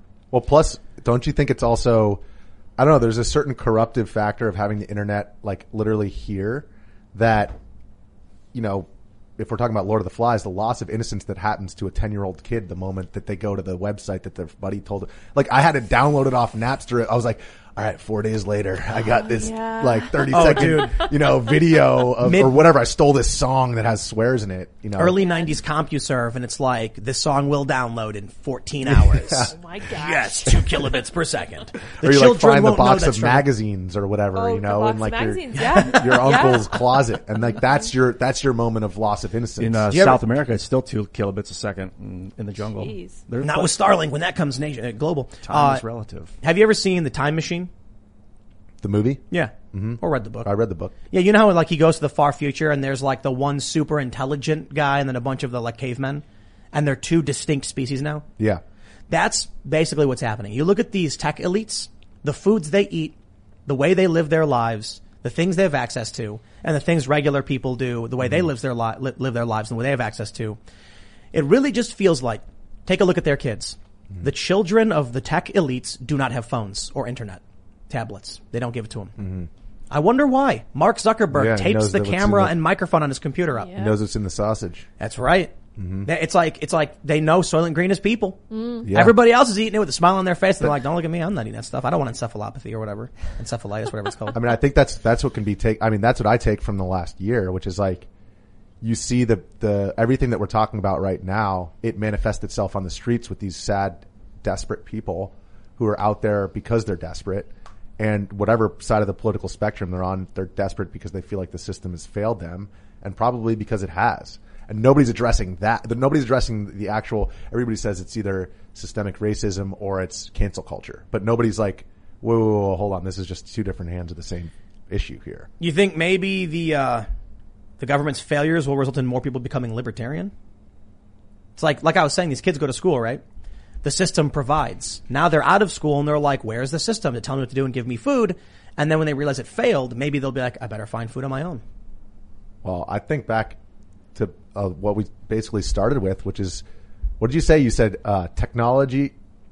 Culture is downstream from technology. Culture is downstream from. So now what's happening is, Trump definitely usurped the whole politics is downstream from culture, because I think he kind of just maybe there would have been a Trumpian figure elected in a couple of years if he hadn't just literally hijacked that election. So I think, that kind of came to the forefront earlier than it would have otherwise. But no matter what, it's still culture and politics are both catching up with technology. We're just playing catch up. And the tech monopolies are the ones who are capitalizing on that. Ian makes a really good point that culture is downstream from technology. Look at what happens with the radio. You have mass communications, the printing press. The printing press allows for the mass dissemination of propaganda for an American Revolution. You eventually, you get hundreds of years of that basically, but more knowledge is being spread. People's attitudes and their understandings change. The radio creates a new culture of the style of speaking. Then you get silent films, then films. It's communication technology really that I think is driving culture in a lot of ways. Mm-hmm. The rapid spread of behaviors and information. Mm-hmm. Now we get the internet, which has dramatically altered our culture in a lot of crazy ways. I think a lot of really bad ways, and I think a lot of really good ways. It's not simple to say one or the other. How do we deal with the bad element, the slamming, beating kids over the face with, critical race applied principles? How do we get rid of that bad stuff and keep the good stuff of, kid, you can Google it to figure it out for yourself. But you can't really now because Google kind of controls exactly. All right, you can what Bing you it. do. You can duck, You go can go it. to the library. I think you're better off just going to the library. Now they're banning books, dude. You can look at how corporations control the narrative with their censorship. So that's a problem that needs to be looked at. You look at other technologies like fiat currency. Currency in general is a technology. The way the currency is utilized is a problem. That's altering culture in a massive way. Oh yeah, like with the Federal Reserve, it changed the way people could buy houses, what they could own, what they could trade, and it gave centralized authority to a small group. We have centralized electric grids, so we're at the whim of the government because if they want to turn the power off, we're screwed. That we have centralized water systems. They want to shut the water off, we're screwed. So these technologies are big problems. And I think if we holistically focus on all of them, we might be able to seize the culture, but focusing on one of them is just going to be ramming a head into a wall. No, but it's you got to go for the grassroots. You're not going to be able to come out and be like, hey everybody, let's totally decentralize all infrastructure. It's going to be like, well, like who's working on what? But if we were like, let's figure out a way to get everybody energy independent. Let's figure out a way to give everybody independent communications. No one can shut your phone off. No one can ban you. No one can silence you. How do we do that? Communications is easy for us because we're all kind of communications people. Like here we are on an internet show talking. But what about energy? What about fuel or food, resources? How do we get people to become decentralized? Which means a lot of personal responsibility. We need more polymaths among us, like Ben Franklin and Beaumarchais and Thomas Jefferson. It's funny though, because when you were describing like what the media is doing and how they're like packaging up with these click farms and stuff like that, I was thinking to 2008, the way that they packaged up all these subprime mortgages and just sold them No, you're abroad. right. They're like, oh yeah, they're AAA, and it's like it's all good as long as you can keep selling the house for a little bit more. It's okay until all of a sudden that bubble bursts. Those were insurance No. scams. The Wait, subprime yeah, mortgage scandal was an insurance scandal. They didn't want to classify it as insurance because they avoided all the litigation that would have come along with it. But they were basically they were buying insurance. What do you mean? Subprime mortgage is an insurance. The mortgage-backed securities. Mortgage-backed those securities, are exactly. insurance packages. Yeah. If they can't get paid back on the mortgage, so the AAA rating, the AAA rating is the likelihood of it to default. So they were buying insurance. Yes, Moody's and all that crap. So they weren't talking about media. You're exactly right, Richie, because I was actually working on a preliminary documentary about this. The ad rights assignment stuff isn't as prominent as it is today, so it's not as relevant. But we could maybe do a look back. What they were doing was they were taking bunk views that were worthless and then packaging them behind AAA rated news websites. So everybody knows that, this website is the gold standard of youth news. Yeah. Wow, 100 million views when it was really getting 30 million, and 70 million was garbage views from trash clickbait websites where you'd click in and you'd bounce out in 5 seconds. But that was a click. And then you by contract assign the traffic rights to the AAA rated company, who then goes to advertisers and says, we get 100 million views per month. If you want some of this, it's going to cost you $50,000 for an ad. And then the companies are like, wow, 100 million views? We'll buy it. But then the campaigns didn't work. You can't sell ads to nobody. So eventually the bubble burst. I mean, that's fraud. I mean, Facebook, as if you compare it as a social media ecosystem compared to like YouTube or even Instagram, people like an average view time on Facebook is like, a good one is like 20 something seconds. It's like, wow, that's so good. It was over 20 seconds. Yeah. Like YouTube, what's your average view time on your show? I think it's on this channel, like 28 to 30 minutes. Yeah, really exactly. Good, yeah. And then on my other channels, it's like 14, between 10 and 14, depending on, So there are still places where people can go to like get qualitative content that they're actually paying attention to, where there actually is value. And that's, people are learning that there are ways of measuring that. So I don't think like it's, it's a bubble that's going to burst necessarily in the same way that I think we've got our culture is no longer focused. It's what is it doing? It's like a Frankenstein culture. It's got one squid arm and like a peg leg, and it's a half pirate monster, just ninja squid. Frankenstein. You have werewolf, three classes in the culture. You got the banking class, the merchant class, and then I guess you call it the lower class. Oh no! Then you've got the tech class, then you've got the communications class, then you've got the political class. They're all merchants. There's the bankers, which are running everything. Then there's the merchants, which are sucking off and basically funding and capitalizing. They're like business owners and things like that. And then there's all the workers. I completely disagree. One of the most annoying things about Occupy Wall Street was when this guy stood up and screamed during a general assembly, fracking is the problem. It's the center of everything. What? And then I busted out laughing. Like, this guy is so myopic in his view that he thinks fracking is the problem. I mean, we can start with the Federal Reserve. That I can give you. But to claim that small business owners and Amazon are in the same merchant class is just completely incorrect. Yeah. To claim that they're both merchants. Mark Zuckerberg, who is in the same class as a mom and pop candy shop, is not it is not sound. It doesn't make sense. You've got tech elites who manipulate what people can and can't do, the communications companies who can shut off your cell phone, who can track your cell phone, who can give your information to the government. You've got the intelligence agencies, the permanent government. Then you've got the political class, the liars who get voted. There are so many different groups of people all colluding to extract value from the system. That's why I called it a mass Frankenstein monster of various cultures, all just shambling around, falling. It's going to fall over. What was once, it's the ship of Theseus. That's probably the best way to describe it. I'm familiar with Theseus. Yes. Huh. Right. It's the ship of Theseus I'm talking about, right? I'm thinking of. Theseus was the guy with the golden fleece, Fleece, yeah. The ship is that, how many, if you take one piece off and replace it, how long until. He slayed the Minotaur, right? I don't know anything about his boat. Is it Theseus? I don't know. I don't remember. I'm sorry you lost me. And I think it is. Familiar with them too. Let's see what the commenters are saying. Let's find out. Our audience is smart. Yeah. Okay. Yeah, I'm right. Yeah, so okay. the ship of Theseus is that, let's say you have a boat and then you remove one piece of wood and replace it with a brand new piece of wood. Is it still the ship of Theseus? That's how he got home. Yeah. Okay. Now you replace it with another piece of wood.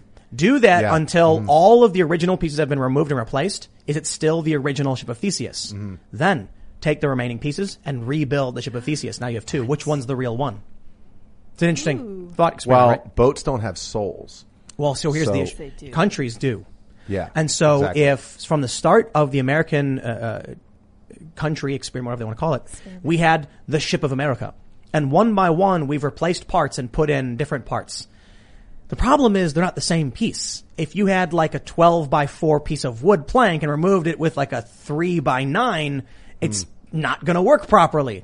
And now we're at the point where we have not rebuilt the ship of Theseus. We've created this weird amalgam of competing interests that's shambling along and starting to sink. I don't know. I'm maybe more optimistic because I think back like just a generation or two ago. I mean, we literally had a global war. We had a Cold War where everybody thought they were going to get nuked. And talk about the Red Scare. Talk about being scared about communism taking over America. I mean, that was literally like the threat of annihilation. Was like you had to get on your desk and just prepare to get it vaporized. You're right. Like at every turn. And one of those superpowers collapsed. Mm-hmm. And does that mean the United States could not be facing the same thing? We're facing collapse and then China wins is what you're saying? Maybe it's a new Cold War and who says we're going to win it? But I think, I like to think that America's and the Constitution is more resilient. It's like the ship that you're talking about.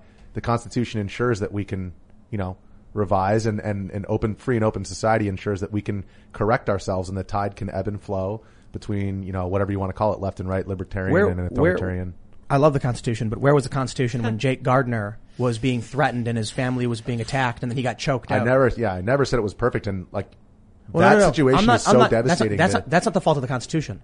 That's why I said earlier, you can have the law and then you have the culture. And if the culture doesn't support the law doesn't make any sense or doesn't matter. So when Black Lives Matter can literally go around destroying buildings, causing $2 billion in damage and face no repercussions and gain support from all the major massive multinational corporations, the law doesn't matter, does it? But dude, we had the Bill of Rights when there were still slaves. Like there was the law didn't matter. But it was the culture. But it changed and the culture changed and generally the culture bent in the direction of actual genuine progress. And in the moment where you're in between the waves, it's really hard to see over the next one. But, if you take a much broader view of American history, you realize wow, every generation thought that they were in this dire crisis and they thought that America was doomed. And yet it's so resilient.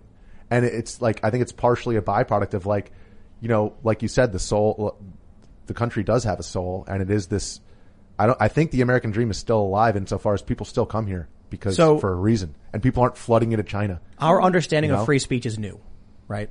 100 years ago, free speech didn't exist the way we think it does. So the Bill of Rights almost didn't matter. You had a very moralistic, authoritarian style of culture. You can't say these things. You can't dress this way. Now we have a very, very libertarian, but the problem is a new moral authoritarianism is on the rise. Of course, the United States will exist probably in name, but who knows what it'll actually be, right? Like you mentioned, when the Bill of Rights was created, there were slaves, right? Because the Bill of Rights didn't matter so much as the culture mattered, what the people were willing to tolerate and willing to do. Judy was boring. Hello. Then Judy discovered ChumbaCasino.com. It's my little escape. Now Judy's the life of the party. Oh, baby, mama's bringing home the bacon. Whoa, take it easy, Judy. The Chumba life is for everybody. So go to ChumbaCasino.com and play over 100 casino-style games. Join today and play for free for your chance to redeem some serious prizes. ChumbaCasino.com. No purchase necessary. Void where prohibited by law. 18 plus terms and conditions apply. See website for details. So we can talk about making the country better and moving towards freedom, which is what I think we've typically done. The problem is now the dominating faction is anti-freedom and pro-collectivist, which means we're going backwards. In fact, these people outright want to rewind the clock on civil rights. I'll give you the easiest example to understand, so people can truly understand what's happening. Okay, Ibram X. Kendi, the anti-racism guy. What's his real name though? I thought it was even Henry something. It's Henry Rogers. Yeah, I think so. It is? Yeah. Shout out to Henry Rogers. Is it Henry Rogers? It's true. Yeah, who's also a guy. Right. I only know that because a guy at the Daily Caller. Henry So Rogers Alexandria Ocasio-Cortez. He's like the whitest guy ever, so it's funny. Alexandria Ocasio-Cortez says, why don't these Republicans, want schools to teach the kids to be anti-racist? Anti-racist. I love that word. Anti-racist. So smart. Because people who have no idea what's going on say, oh, I hate racism. I want to be anti-racist. But what does Kendi say? He says anti-racism, the only solution for past discrimination is present discrimination. And the only solution for present discrimination is future discrimination. Right? That's a quote from Kendi. Yep. He genuinely believes we should have racial discrimination. Now, I think discriminating on the basis of race is evil. Don't you? I think most people will agree with that in America, though. Okay. So let's replace discrimination with evil. So Kendi's statement is, the only solution to past evil is present evil. And the only solution to present evil is future evil.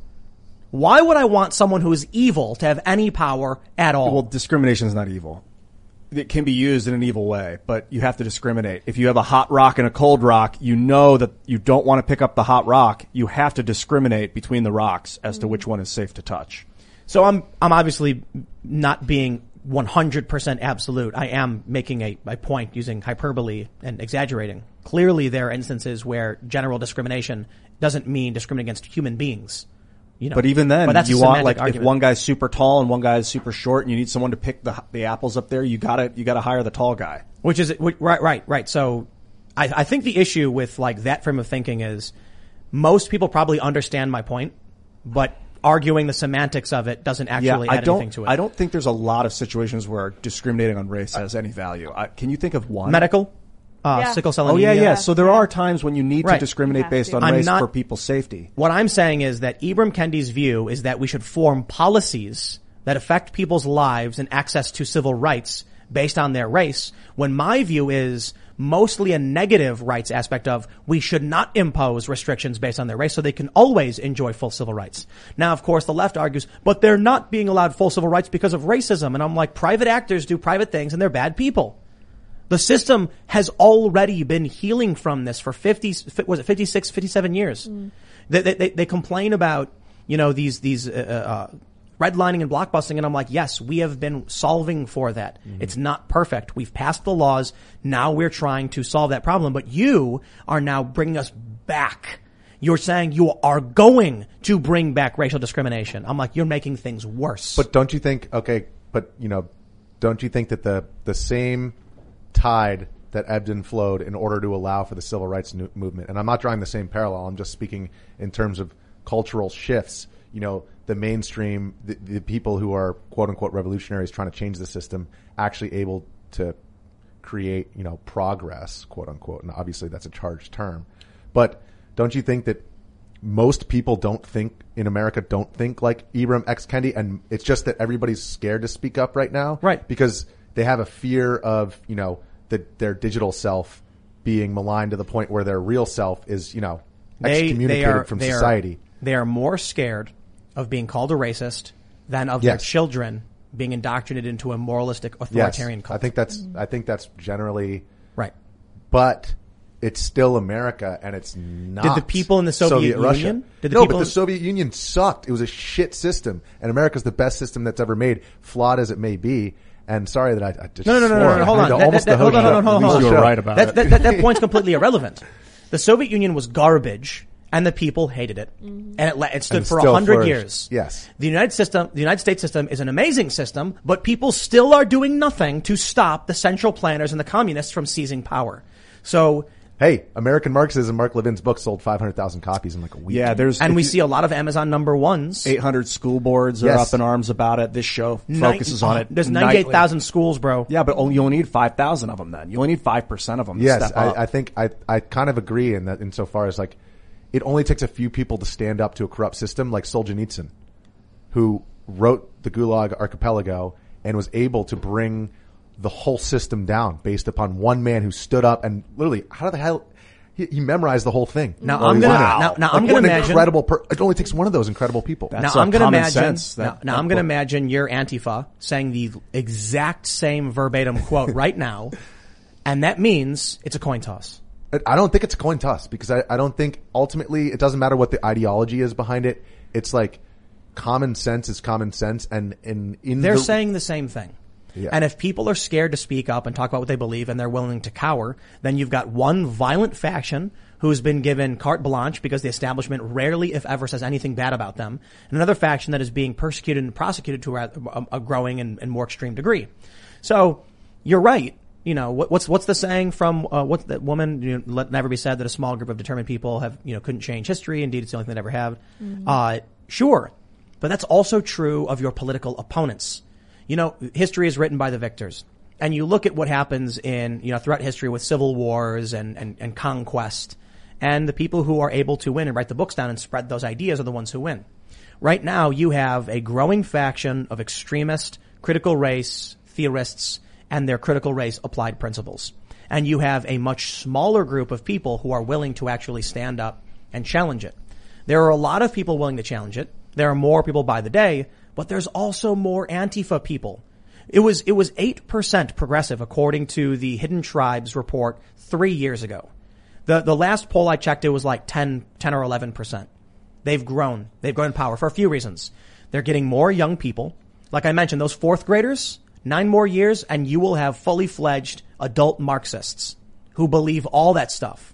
And it's their whole life. That's if we don't do anything about it. Yeah, I mean, I would look to like Europe or Canada and like, Jordan Peterson being a good example of like we were talking about one person standing up. I mean, he was the only guy in the entire education system in Canada who was like, whoa, you're compelling our speech and you want to like make it criminal for me not to, say if I make him whatever. If you say the wrong pronoun, I think it was basically you could be criminal, and if you don't pay your fine, you can go to jail. Yeah. And so he stood up against it, and look at what happened.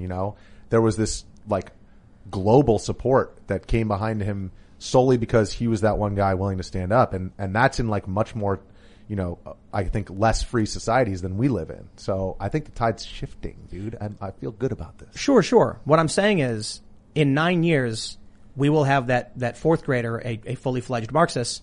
Obviously, it's if we do nothing. The point is we're here trying to do something. People need to pay attention. They need to understand what it means to get involved. They need to understand what it means to speak up at their workplace, challenge these systems, refuse to support them. If, a company wants to get woke, they can go broke.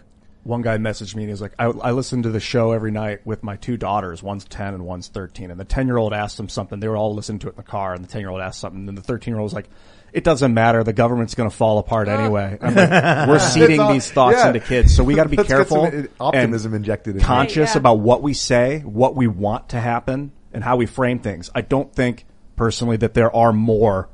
I don't think this stupid Antifa racist movement is growing. I think that it showed its head. It's obviously deranged. Most people see that.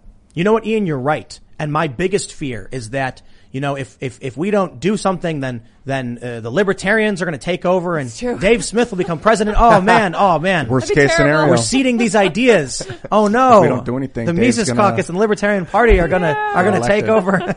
I'm kidding. That'd be great. You're right. The stakes are high though. And I agree that it's not a trivial thing. And it's not something that people should just say, it's just happening in, blue check Twitter zone, because I think, all of us are kind of the byproduct of, I don't know, how old are you? I'm like 42. You're 42. That's great, right? What the? Are you kidding Welcome me? to the 70s. How old did you think he was? I don't know. 36? Yeah. Definitely not. Yeah. I don't know. He's an old man. But, growing up, because I think, being born in 89, we're about the same age. Like, I was definitely part of the generation of everybody gets a trophy. That's for sure. Yeah, me too. And I don't know. No, I wasn't. You were like rub some dirt on get a job kid. when you're 12. Yeah. We're not paying you allowance anymore. Go out there. It was walk a dog. One of the worst feelings I ever had. I remember I was in 3rd grade and they were doing this thing at my school where there was an after school program thing, like parents were there and they were asking trivia questions and I was just a little smart kid, right? So I would raise my hand, but the teacher would never call on me. And so then I started crying because I didn't get a chance to actually answer the question and win the prize. So I was just given one. And I was like, that was like the most brutal thing ever. It felt miserable. I was like, I don't want it. I wanted to answer the question. I missed it by like 6 years or something. I think the internet, I don't know what brought that on that everybody gets a trophy. I think it's actually what Tim was talking about earlier, which is that the people who basically occupied the positions of, being our teachers were the children of that kind of counterculture movement of the late 60s. They're basically hippies. They're the ones who went into humanities to teach your kids English and whatever. Commies. Teach your kids how to critically think. But we still read like Tom Sawyer and stuff. Yeah. Like we still had to contend with those difficult topics and That's right. And we still got to contend with these super chats. That's true. All right. Yeah, we do. Yeah, we're going to go to super chats. Someone's going to call me out about saying Trump did cocaine with strippers. I'm sorry. I don't know that he ever did that. I've just heard that he was a party boy. If someone came to me and said, would you like to place a bet as to whether or not Trump did cocaine with a bunch of hookers, I'd be like, I will take that bet. I will take that bet. Like, how much can I give you all of my money? Yes. Like 10 to 1 odds. So, smash the like button, subscribe to the channel, go to timcast.com. I'm going to shout out the Lagima Thigayan. Again, Jafar Cree, Ian Cree. Yeah, cause I watched someone super chatted us cause I was like, Star Trek's so great. And they were like, watch Stargate. And I was like, okay. Now all the Star Trek references are Stargate references. So that's how the show goes. Start watching Stargate. Yeah. It's good. It's a good show. And then someone said to watch, Farscape. Is that what they? I haven't seen it yet. I don't know. A lot of Portal, sliders, Lots Quantum of Leap. portals. Sliders isn't Quantum Leap though. Oh boy. Great. All right. Trip Suck says, Richie, you inspire me. I just thought you should know how loved and valued you truly are. Aww. Wow. Thank you. That makes it all worth it. This is a really great chat right here. Pierce Wersig says, Tim, I work in a grocery store and I've been noticing that a lot of the new products are coming in as smaller packages. Sizes like family size or large size are an ounce or two smaller than the product already on the shelf.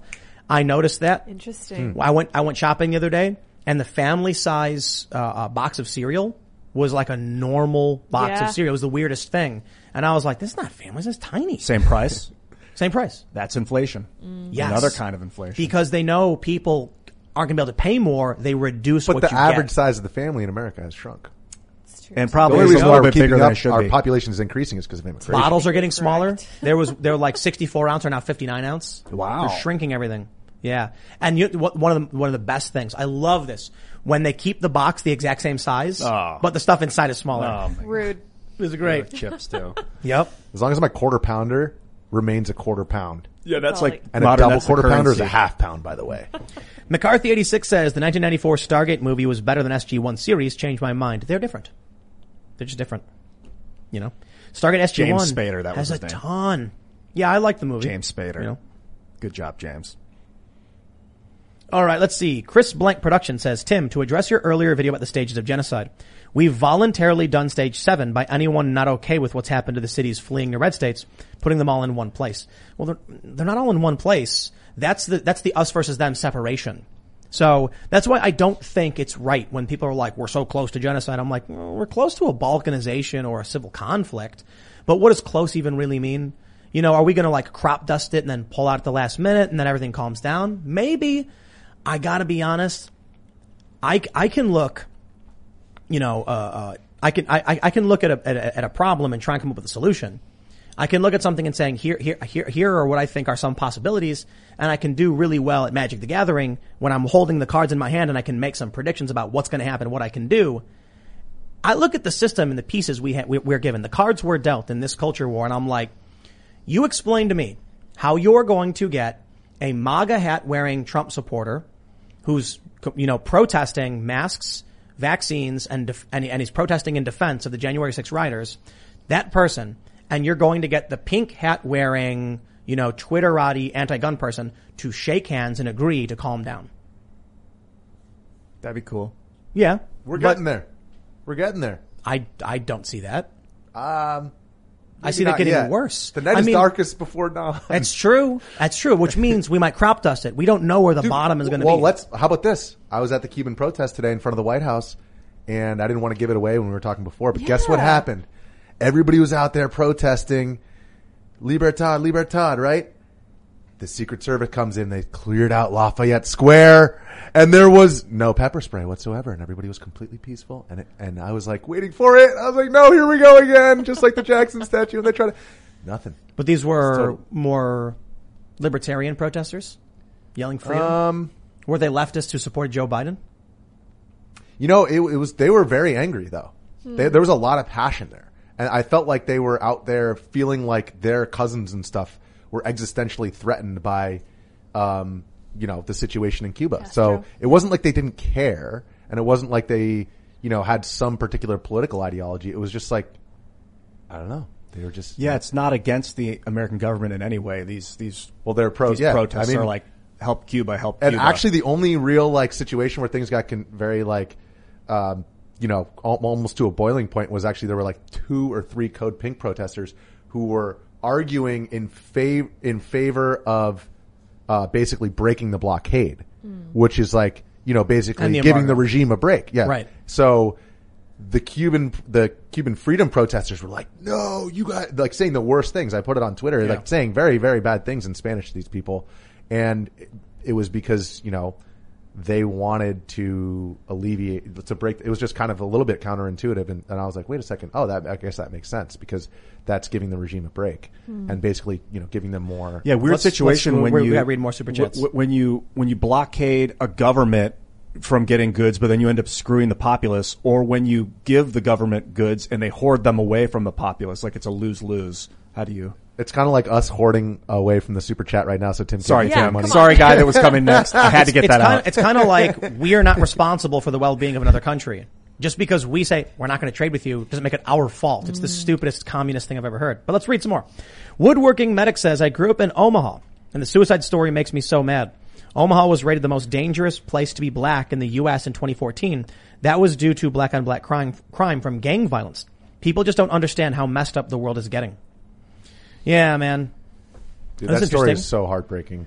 Martin Lamontagny says, Lamontagne, how do you pronounce that? Lamontagne. The term you are looking for is ochlocracy. What? Ochlocracy? I gotta look that up. Ochlocracy. What does that mean? Rule by the mobs. I'm Googling. Whoa. All right, let's see. Robert Neal says some parallels to Freedom Phone and the original Tesla Roadster. Freedom Phone is a rebadged Chinese phone the same way the Tesla was just a Lotus Elise with electric motors. Bright future for Freedom Phone. Cool. Maybe. I mean, if you don't want to deal with learning how to hack a phone, and it's not particularly difficult, honestly, to flash a new operating system on your phone, a ROM, and you can get graphene and stuff, but most people don't know how to do that. Teslas are lame. I'm sorry, Tim. Yeah. Yeah, they're no fun. Why? Because go-karts are fun. And when you stomp on something, it makes a loud noise and you're like, we got these electric bikes. Everyone's like, oh, they're so fast. I'm like, I don't care. I want to shift gears and burn rubber and e-brake. It needs to be manual. It's true. It's true. I agree. Give me go-kart or give me death. Thank you. Chubby Kobold Gaming says, wow, the Seattle mayor was just on the news saying they need more police. Yep. Oh, wow. Yeah. Baltimore was saying that, I think, too. Alex Thunderpaw says, you're naive. We're at step 7, and that's why the Biden administration is going after patriots now. Has the Biden administration forced Trump supporters to wear hats or shirts or badges or done anything like that? No. So that's 2. They do it on their own. Trump supporters wear hats on their own. Right. But they're saying, are people being forced to identify themselves? Are they saying like this group of patriots must, you want to go to the movie theater? Are you a Trump supporter? You got to wear the badge. And the nice thing is you have anonymity and you're voting on purpose per the U.S. law because of that. But you know what though? Again, like just real quick, remember there was that whole narrative that it's like, the only people who are refusing the vaccine are like white Trump supporters. That died out because it wasn't true. And because actually the vaccination rates in minority communities like turned out to be lower. Like, really so bad. It was, Hispanics were lower than white and blacks were lower than Hispanics. And so then that narrative just died on the vine because guess what? Like a narrative can only last for so long before, it becomes like, oh no, okay, that's not the case. Let's move on then. Makeshift electric. This is a really important one, guys. Ian looks like Wayne and Garth had a baby. That's my goal. That's what you're going for. It's cultivating. Andreas, if you guys follow the vlogs, you've seen him put on a video on YouTube, and there's like a guy walking up to a laundromat, and I was like, oh, it's Ian. And he's like, no, that's someone else. And I was like, it just looks like Ian. And then he was like, no, it's a different guy. And I was like, so you were friends with the guy who was like this lanky glasses dude with long hair, and then you like traded him in for like an Ian as like an upgrade? That's my MO, baby. All right. Poker Soldier says, Tim, please stop calling them liberals. They are communists. The left are communists. The right are capitalists. North are authoritarian. South are libertarians. It's time we address them as such. Liberals, typically refers to like a traditional establishment Democrat type. Leftists are socialist or communist. But left and right, what do they mean? Left is a reference to pro-revolution. Right is a reference to not for the revolution. But then right is supposed to be like economic freedom, and left is economic cooperation, and then authoritarian economic cooperation is mandated and libertarian is requested. It's hard to maintain. And then free market capitalism. But what is authoritarian right? Authoritarian free market capitalism? It makes no sense. None of it makes sense. I think the Occupy Wall Street people was the revolution and still is. And then this aberration is the betrayal of the revolution, like Castro was the betrayal of the Cuban Revolution. Yes. Maybe so. Dragon Lady says, the Secret Service was originally established in 1865 to fight counterfeiting. It wasn't until the forced death of President McKinley that they took on the duty of protecting the president as well. There you go. Interesting. Some people are saying that the list isn't patriots versus the left. It's vax versus unvax, which still maybe? Well, that was my point, is that like there was supposed to be a narrative that was only Trump supporters, but there is like crossover between like this far left people who are skeptical of the government, skeptical of the WHO, the CDC.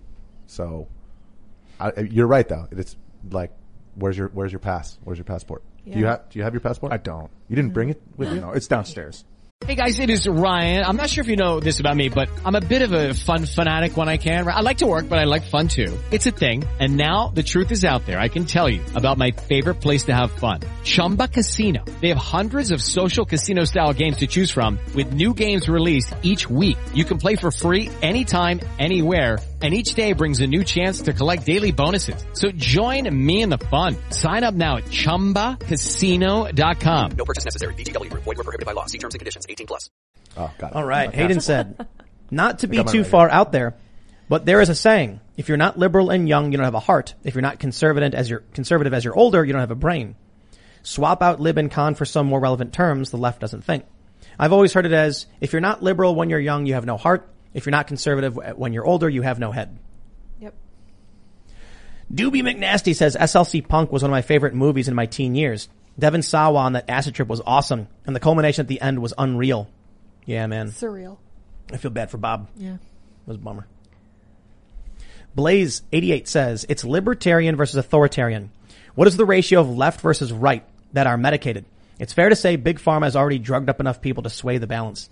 Or, we know how that guy likes to get drugged up. Blaze, have you seen the charts, his name? though? Blaze what? Blaze. Hey, if it comes out of the ground, Blaze. Have you seen the chart, though, showing that very left tend to have very high rates of mental illness? Any extreme, I would think, yeah, would. It reminds me of the Joker, right? In The Dark Knight, when Harvey Dent kidnaps the guy posing as a cop. And he's like, where's the Joker? And then Batman grabs the coin and he's like, you think you're going to get anything from him? He's a schizophrenic from Arkham Asylum. The Joker preys on people like that. And I'm like, Joker, a Democrat. You know, like it's like a joke, right? But there is data. I mean, I think it was Zach Goldberg who posted this. Yeah. People who identify as very, very liberal or liberal have extremely high rates of mental illness relative to any other group. Yeah. Well, do you think that it has to do with like, well, I think conservative had the lowest. Well, I would say like at least today, I don't know, just generally speaking, liberals, you know, have an idea that they need to fix the world, and conservatives have more of a concern with their communities and their families, right? Isn't that like, I think that's a fair generalization. So I mean, that's just been exacerbated, I think, as, you know, things have diverged more and more, which is like, we need to fix this broken system and that's all that matters. And meanwhile, you know, back at home, like conservatives are like, hey, I'm good. Yeah. I don't know. I take issue with that mental illness phrase, the phrase mental illness, because if you're sane in an insane society, they call you crazy. And a lot of these people are justifiably enraged about what? The system being bought out by the Federal Reserve to start. Okay, Ian, you got to stop with that because the left has never brought up the Federal Reserve. You think the reason they're out protesting is not because they're poor. I mean, that's the reason they're out is because they don't have money. The lockdowns destroy people's livelihoods. They went crazy. Yeah, think about like Keanu Reeves and Bodie and Patrick Swayze. You know, that was the perfect dialectic right there. Which is like, that's true. They're both crazy in their own way. You're the guy at Occupy screaming about fracking. They're virtue signaling for other people's. Bad. Yeah. We know there's problems, but none of these people are protesting money. They're protesting race. Well, they're protesting economic disparity, and then race is the mask. Well, they're protesting. The race thing has been added on top of it. But they're not even talking about money in many circumstances. They're talking about privilege. Yeah, you're getting they're claiming that Oprah Winfrey is oppressed and the homeless white veteran is the oppressor. That's not about money, That's dude. a co-opt of the root. I think the root comes from the rage of the Occupy rage. It's still there. Well, pay attention to the race so that you don't realize that, you know, you got no money. There are a lot of leftists who are angry with the billionaires. You know, and that's why Bernie happened. But now they're totally distracted. I mean, they're supporting Big Pharma. They're getting tattoos of like Pfizer on their arm. The Fauci bobbleheads. Yeah, come on. And the Fauci pizza. But it's like they don't care about the Fed. I think the Fauci's name in vain. YouTube's going to cut this feed, man. Oh, yeah. Whoa, yeah, we should go easy on Anthony. Just don't use the F word like that. All right. Turk Longwell says, look at Tim. With the good movie references tonight, Southland Tales, SLC Punk, and Donnie Darko. Have you seen Dark City or Edge of Tomorrow? F. Biden. Edge of Tomorrow is awesome. I need to see Dark City. I liked F. Biden there at the end. Just kidding. Slip it in we need to make that movie. No, I haven't seen any of those. I got to see Dark City. I haven't seen it, but I was looking at I'll watch it. I'll watch it tonight. FOMO says, please don't misstate the pro-life stance. The whole point is that we believe it's a separate life. It's not the mother's body, but a baby that dies. Right, that's the point.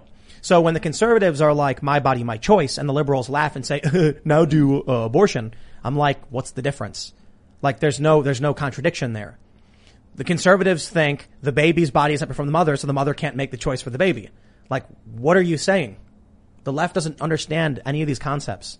They don't actually engage in these debates. They don't understand these high-level ideas. They don't talk to conservatives, and they don't understand them. What are you saying exactly? What's the argument you're saying just there? Pro-life people believe the baby is alive and the mother is alive. And the mother doesn't have a right to choose for the baby to die. When it comes to vaccines, the conservatives are saying, my body, my choice, which is a slogan of the pro-choice movement, saying, you can't tell me what to do with my body. The left then tells conservatives, you're contradicting yourself because you're pro-life. Because the left doesn't understand that babies are their own bodies. It's conception. It's a life at conception. I saw the stupidest thing ever. And it was just viral on Reddit. And Reddit is just loaded with really dumb young people who've never thought about this stuff. And it was like a guy saying, I can debunk pro-life in 2 seconds. Let's say you're at a fertility clinic. Forget why you're in the fertility clinic, but just for the sake of argument. And there's a vial with 1,000 viable embryos. Is it on fire? And a fire breaks out. And there is a child. And you can only choose one room to go in to save either the vial of embryos or the baby. What do you save? It happens every time. You know exactly who they're going to save. And there's like, that proves the pro-life is wrong. And then he's like, and you know they'll never answer the question honestly. And I'm like, they'll save the child. What do you mean? They'll save the child. The human, and then the embryos come second, right? When it comes to abortion, they're not talking about like, there's 2 babies in the womb and only one can be saved and you have to make a hard choice. It's like potentiality. When there's a living human child and embryos, clearly they're going to prioritize the child. It's still not contradictory because they don't understand what the conservative argument is. They don't want to. I just think they want to go on TV and be told they're good people and they feel good about it. It's like, am I a good person today? Yes, you're a good person. I mean, if I tweet empty platitudes, we'll give you a treat. I think the abortion conversation is the one perhaps that's the most divergent because, like, for example, being from the Northeast, like, do not bring up abortion in any the Northeast. But yeah, just don't because like Thanksgiving it's dinner. Do not bring that up. Oh, I've made that mistake, and it's not even as it's not even me saying like, oh, I think that anybody who uses the Plan B pill goes to hell. I'm not saying that. I'm just like even just having a conversation that even introduces. What about the third trimester? What about the second trimester? Even just asking that question. What about babies being viable outside of the womb now because of technology? At 6 months or whatever. Plastic bags. What about the idea that the baby is created at conception, but you still have the right to kill it? Well, according to Ralph Northam, you just got to make them feel nice after they come out of the womb. Remember he said that on the radio show, Ralph Northam, the governor of Virginia? Who's killing it?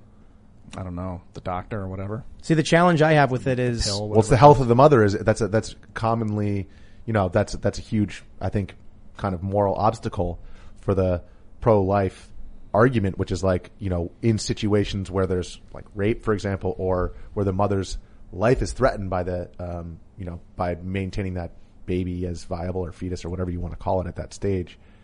That's a slippery slope. What does rape choose have to do the mother? with it? Well, because rape has to do with whether or not the mother chose for, made a decision for that baby to even be conceived in the first place. And that's the libertarian challenge that I have, which puts me in the libertarian pro-choice camp, which is morally difficult, to put it mildly. Yes, exactly. Because mandating that the government say your body is now occupied and you have no right to your personal autonomy is like a challenging position. Mm-hmm. The argument, I guess, from the conservatives is you would kill the baby by removing it. And I'm like, that's true, but who gives that other entity a right to my body? Right, because the mom, if she's got a baby and they say it's illegal to get an abortion, the mom could just start drinking really heavily, destroy the embryo and have it abort. The issue I have is... Or stress out or jump on the ground. I mean, you can do crazy things. I'm very, very obviously in the libertarian camp on this one. And there's different libertarian opinions, obviously. But then you have the liberal, modern, progressive opinion of everyone should get abortions because babies don't matter and they're not alive and embryos aren't real. That was the point of that, bringing up the tweet, was the guy viewed embryos as not being living things. And I'm like, they are, but there's a literal human child. And if you're like doing a trolley problem or something, or like Spider-Man's got to save Mary Jane or a school busload of kids, sure, that's totally different from whether or not someone should get an abortion and that's killing a baby. You know what I mean? Yeah. I don't want to get into a whole debate on that one, though. We got to read some more super chats. Doobie McNasty says Richie is awesome. He has the type of personal constitution to run up on someone with a rifle and try to save the life of a person who got shot, regardless of the context. That's called heroism. There you go. Thanks, Doobie, man. Appreciate it. All right, let's see. Nick S says, had to cut a lefty friend of 5+ years out of my life. They really do take you literally, not seriously. Sad, in Trump voice. I like you put the parentheses, in Trump voice. Sad country. Whenever you say country, you got to drop the tone. Country. In this country. Puerto Rico. Christopher Mars says. Antifa! Sorry. All right. Christopher Mars says, I was in public school till high school, force-fed and prescribed experimental medication, some of which would give me physical pain, and was told to ignore it. I was most definitely not the only one. I've met a lot of people who've been put through the same. Isn't that annoying when they're like, this is how it's supposed to be, and you're like, it doesn't feel right for me. And they're like, no, but this is how it is. You're like, go your own route. Do what feels right for you. Well, that's an interesting philosophical question too, because like, there's like the paternalistic model of the medical profession, which is like basically the doctor's like, you need to do this or you're going to hurt yourself. Or kind of the more, we're having a conversation and we come to the best decision together.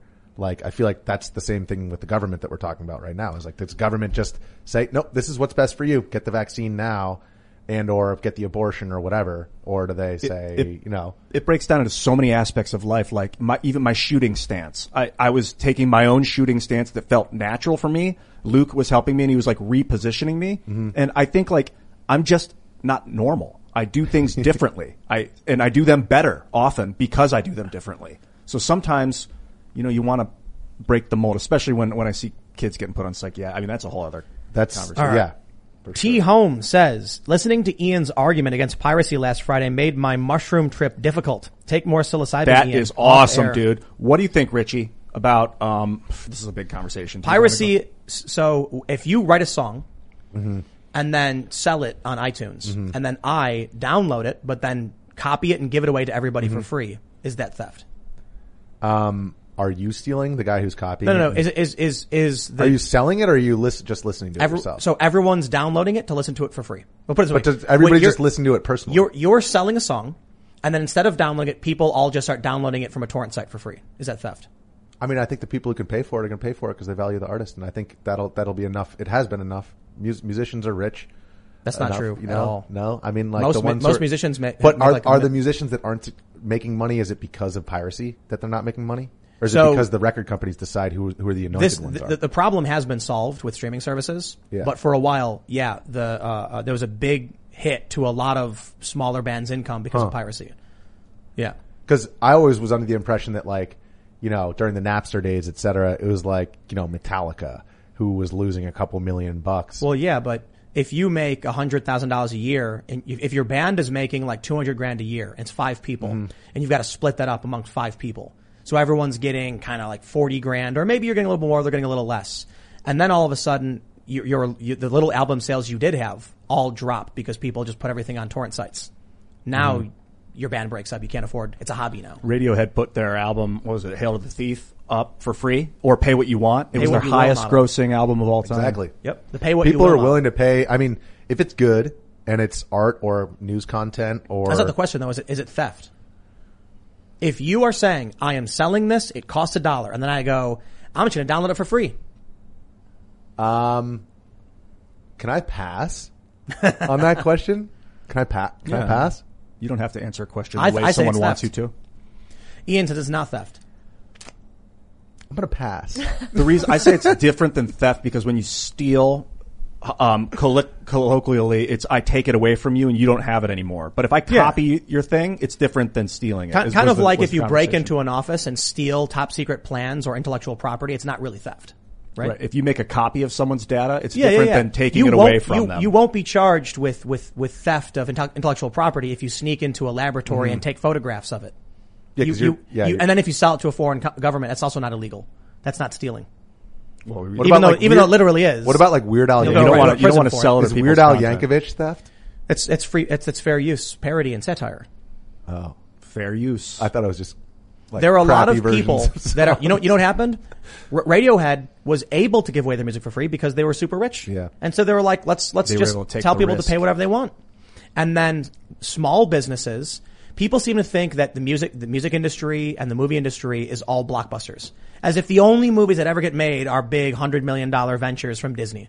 When in reality, 99% of movies are small, low budget films made by small. Yeah. There's definitely an irony going on in media where, not an irony, but I guess it seems counterintuitive, which is that as the cost per minute of production of content is going way down, like a camera that can produce HD video is like 1/100th the cost it was 10 years ago. It's actually in Hollywood, it's really becoming vertically integrated. You know, the Netflixes and all the big studios it basically has to be marketed globally, like to China, to all these massive streaming audiences, and the niche little independent movies are actually disappearing. Right. So I've known people who worked in the movie industry. I know people who went to college for movies, and I know what movie production is actually like. It's a large and massive industry of low budget, small business, medium-sized businesses, and the massive multinational corporations that do Disney. Mm-hmm. But just because Disney is like, oh no, we lost $100 million off of our expected $1 billion, and everyone goes, who cares? Piracy isn't theft. And then my friend goes, I lost my job today. And I'm like, why? What happened? Everybody pirated the movie we made. We couldn't make any our money back. Yeah, but they don't know that. That's the excuse. No, they do. No, that's the excuse. When a company makes crappy content, my friend lost their job. I don't care about that. You don't care about my friend and losing their job because you're a thief. Fine, whatever. If someone makes crappy content and then they complain that it's the pirates that made it so they weren't able to sell their product, wake up. You had a crap product. You think that everyone was stealing their content because it was bad? They were downloading it and checking it out and they thought it sucked, and it did suck, so it didn't sell. Why would they download it if it sucked? Because they wanted to find out if it sucked or if it was good. And then they told their friends, hey, download it, it sucks. Well, obviously not if it sucked. So then why were they downloading it? To see if it was good. I just told you. So how come before piracy they were able to market it and make money, and then afterwards people just said, I think it sucks, so I'll download it anyway. Ian, that makes literally no sense. There is no before and after piracy. There's no argument, example. dude, What for movie taking came out before piracy and after piracy? There is none. Well, let's use films instead of music, because I think there's a kind of a certain amount of capital required in order to make a film. That makes it a little bit different from an album, right? Because you need more people to come together to make a movie, more money, right? Like, okay, so what's happening to films right now? Like, the independent film, quote unquote, business was much more vibrant when everybody was arguing that piracy was going to basically destroy the film business. So why is it that piracy is much less of an issue now? But technology solved the problem. Independent film businesses, technology didn't solve the problem. There are no more good independent films. The sub $1 million budget films. So like things have become homogenized and corporatized in an era when you would think that it's so cheap to make movies now. Why don't we have more good small films? It's not piracy. It's because multinational corporations are controlling basically the output of feature length films. Where is that output? At China. No. China. How do you watch the movie? On a streaming something. And so how does an independent service distribute their movies? Okay, so basically you'd have to sell it to one of those streaming services. And what if they say no? Then they do. That's what happens now. And so then where do you distribute your movie after you made it if the streaming platforms don't want it? China. No, nowhere. Your website. Your website. Your website. Nobody goes to your website to watch. But they did before. They go to streaming Netflix services. and they watch some garbage. The issue is Amazon, Netflix, Paramount make it so easy to watch every movie. But if you aren't on those platforms, and I had this happen, I can't remember what it's not that hard to get on those platforms though. It's just a question of whether or not it's featured on the little browse button. When I search for, like, there's like, it's the same thing on YouTube, like 50 dude. horror movies. You can post an amazing video to YouTube and nobody frickin' sees it because the algorithm doesn't put you in there. There are tons of people I know who have pitched to Amazon and gotten turned down. And they produce the movies. Is this after the movie is produced, or is this like prior to production? production? So a lot of companies will produce a movie and then pitch it for distribution. Some companies will go to Amazon for funding specifically. Yes. And I know people who have pitched to Amazon and got rejected. Yes. That's definitely the case. Who have then said, we're going to distribute it through our website and we're going to do a promo campaign. Yeah. And then I know that people are like, I'll just download it for free. I don't necessarily agree. Or they just don't watch it because you're featuring it on your website, then people are going to pirate it? Yes. I don't know. Here's what I think. I think that the streaming services are the gatekeepers now, and whether or not you show up in the algorithm. And so you basically have to be one of these 10 massive production companies, and all the smaller ones are either getting swallowed up into that vertical integration, or they're not getting on the algorithm. So those are the two options. Yeah. So why is that people chose Amazon over what they used to do with torrents and stuff like that? Because it's easier. So that's why I say I think for the most part it's been solved to a certain degree. Like piracy has been very solved to a certain degree. People still pirate. That's what I'm saying is it's been solved, and you're saying that piracy hurts the little guy. But what I'm saying is actually the ease of the streaming platforms and the fact that like nobody has to go and find their. We started the conversation by me saying the problem has mostly been solved by streaming services. But back during the height of piracy, if someone made a movie and the budget was $100,000 and then you downloaded it for free, those people could not make another movie. Because instead of selling it what they normally would have sold, made money, and then filmed a sequel, people downloaded it. I was at the premiere for What We Do in the Shadows. And you know what was really funny about What We Do in the Shadows? You guys see that movie? It's what's the guy's name from Taika Waititi and Jermaine Clement. I was there at the premiere in New York City. And after it ended, they're doing questions, and I raised my hand and I said, I'm going to be honest with you guys. I already saw the movie. Like, it's all over the internet for free. Does that hurt your business? And dude, Jermaine was like, yes, man. It was a huge problem. Yeah, but he doesn't know. That's the problem. Because none of those people that downloaded may have bought it. You're such an arrogant. No, but you're so mean. If all those to people see that, though, if all those people see that, like, don't you think that that entering the popular consciousness because so many people stole your movie? There's a certain currency associated with occupying people's time and them watching your content. Like if I put out a movie, I'd be like, oh, you're telling me 1 million people stole this and got it for free? Cool. That's 1 million people who saw my movie. That's awesome. And so are you making it as a hobby? How do you fund it?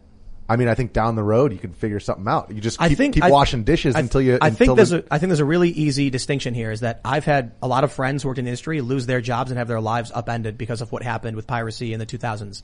You don't, and you don't care about them. No, the entertainment industry is dead now. I was there. I used to work in it in the 90s. See, but I'm just arguing it. I'm saying I'm not disagreeing that they lost their jobs. What I'm saying is, like 7 Years in Tibet was 1997, and that was the first movie. MGM made it, and China was the villain there, and then after that it got banned in China and they lost hundreds of millions of dollars, and ever since then we've been homogenizing and corporatizing everything that goes into theaters. Right. And that's bad. In my opinion, that homogenization has led to less independent productions. But that's like we're specifically the question was brought up based on an argument we had last week.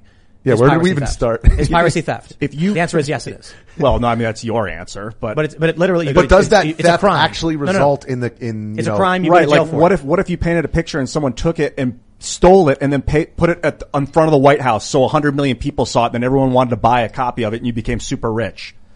Well, okay. So have you gone to New York? Yeah, I used to live there. Did you ever walk up to somebody who's doing paintings in the street? Mm-hmm. And what do they have written down next to their paintings? There's a sign. Oh, I don't know. No photos. Right. You know why?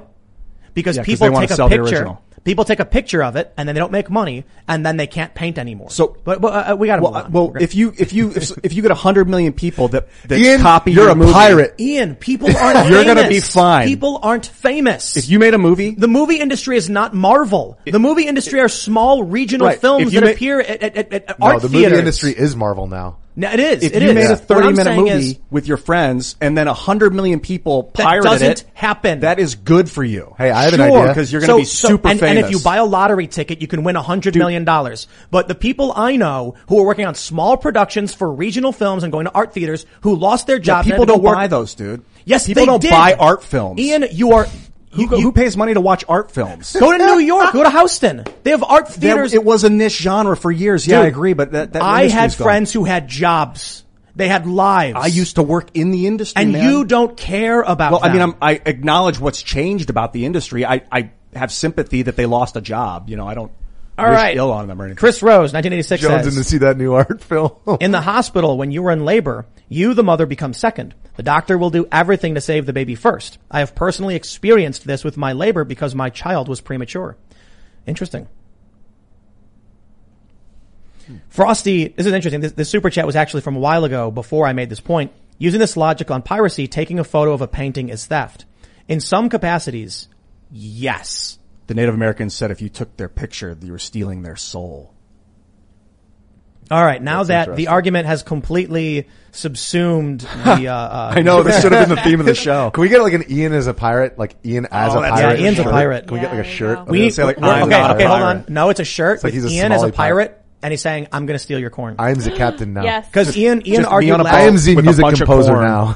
Richie, last week Ian argued that he can steal farmers' corn. I did not argue. He did. Oh, I used to do that. I grew up across the street. Richie. I did, yeah. And I used Napster and I stole the farm across the street. Nice. You're all over. I did stole it. But are you familiar with that the was, farmer? 7 years? Yeah. It was more than 7 years ago. It was like 20 something years ago. So. It's okay. Well, you admit it. Yannette Santana says, Ian has no idea how the real world works. Send him to Cuba for 1 week with no Western Union. That was a very vague statement. Black Rock Beacon You're says... 42 years old, for Christ's sake. Black Rock Beacon says, bros, making copies is not piracy, it's forgery. Ian, please read what I sent you on Minds Chat. Not enough room in Super Chat to explain the rest. It's forgery if you're saying it's the original. If you're just copying it. Curtis Reynolds says, I'm guessing Ian steals content every day. That's why he's so adamant that piracy isn't theft. Of course it's theft. Every act of piracy steals income from the producer. Wow. Blood on Ian's Of course hands. it's theft. Jeez, You literally have the blood of unemployed all of musicians this, on your I hands. ruined the music industry. It's true. Ian himself by himself. You're gonna save it Will with I Am graphene, says, sorry Ian, if I work on something with my brain and you use it without compensation, it is stealing whether it's good or not. Says who? Says Will I Am. He does. Says the U.S. government? Says the law that was written before today? Let's change the law. All right, let's see. So what's up, Will? There used to be campaigns telling people not to record the radio. Because you could put a cassette tape on and press record, and they would be like... That was my childhood. Yeah. I had a double tape. It's like, are you recording from the radio? Wait till Kokomo from the Beach Boys came on and hit record right after it starts. Or So I like always on missed the VHS. beginning of the song. The issue is, everyone always says, well, who cares about the rich people? And I'm like, bro, I'm not talking about them. I'm talking about the small businesses that were destroyed by this. I think it's definitely different. When you have a small business and Disney, and the revenue drops because of piracy, the small business goes below the line. Because of piracy. I'm not assuming it. There's been studies that said I used to that hang out in Columbia and Chicago. The sales of products. Okay, so I think that's the best way you frame the argument thus far, which is that, you know, basically, like, for example, with the shoplifting stuff, like, these massive corporations can deal with that. They can absorb it. If you're a small business, you can't absorb it. I get that. Yep. So if you take away 20% of the margin from small production companies, and their margin is 18%, they're out of business. But you take away 20% from Disney, and they're like, oh no, I guess we'll only make $1 billion this time. I just think it's more the kind of the corporatization of art, music, films. Just over the course of American history, it's become more and more corporate, regardless of the cost per minute of video. And so, like, the same groupthink that we see in the news is happening in Hollywood. And, like, you know, but there are the Tim Pools, and, you know, I think there are new independent filmmakers out there who, I think there'll be a new Hollywood, a new American Hollywood. I got to read this one's great. Arias Raffle Cal says, tell us the name of your friend's movie or it's fake. So I'm 35 years old. When I was 18 and used to hang out at Columbia in Chicago with, like, a network of 30 or so people who were doing various music and film industry stuff. And then when I was 20, I had friends be like, I lost my job, and, like, a bunch of them lost their jobs. Like, yeah, I don't know the names of all the movies they were working on or the albums they were producing. That happened. Anyway, thanks for hanging out. We're going to have a bonus segment, though, so if you want to hear more rage, and maybe I'll flip the table over. Mm-hmm. Yes. You know what we'll do? The new studio is a few weeks away from being done. We'll just film ourselves office spacing the whole studio and no, we won't do that. No. We're going to still use the studio. Go to Timcast.com, become a member. We're going to have a bonus segment coming up. Like this video. Subscribe to this channel. You can follow us. You know what? I don't even got to tell you to follow us because we have new graphics. So I'm not even you just follow us at Timcast IRL. Follow me at Timcast and go to Timcast.com. Richie, you have stuff. Okay. At Richie McGinniss, Richiemcginniss. And also, last time I came on here, I did a plug for an intern job on the video squad, and I told everyone to email richie@dailycaller.com. But this time, we need a media reporter, and you're going to email Jeff at dailycaller.com. Because we got some great applicants last time, and shout out to Juan, who's on the vid squad now. If you like to clip crazy moments in cable news, you like memes, and you like drinking beer, Jeff, GEOFF at dailycaller.com. Joff?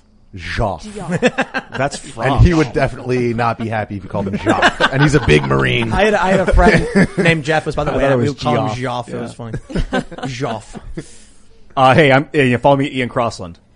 Party on. Nice. And the pirate. Yes, the pirate. Follow the pirate. You guys may follow me as well on Twitter at Ian Sour Patch Lids. No, go ahead. Sorry. Oh, yeah. I had a little bit more. I was going to say you guys have to help me get more followers in Sour Patch Kids because that's my goal in life, and it would mean a lot to me. We got to make the Ian pirate shirt. I used to yes, we do. It's going to be him. This is my favorite Ian Tim fight of all time. Stealing corn. I used to work at a grocery store, and I would write the announcements and then record them for the store, and I created the Acme Pirate. You talk like that. There's a sale in aisle 2. Get that. Somebody's like the liquid gold ads. All right, we'll wrap it up there. Cure your scurvy. Go to Timcast.com. We'll see you all over there. Smash that like button. Thanks for hanging out. Bye, guys.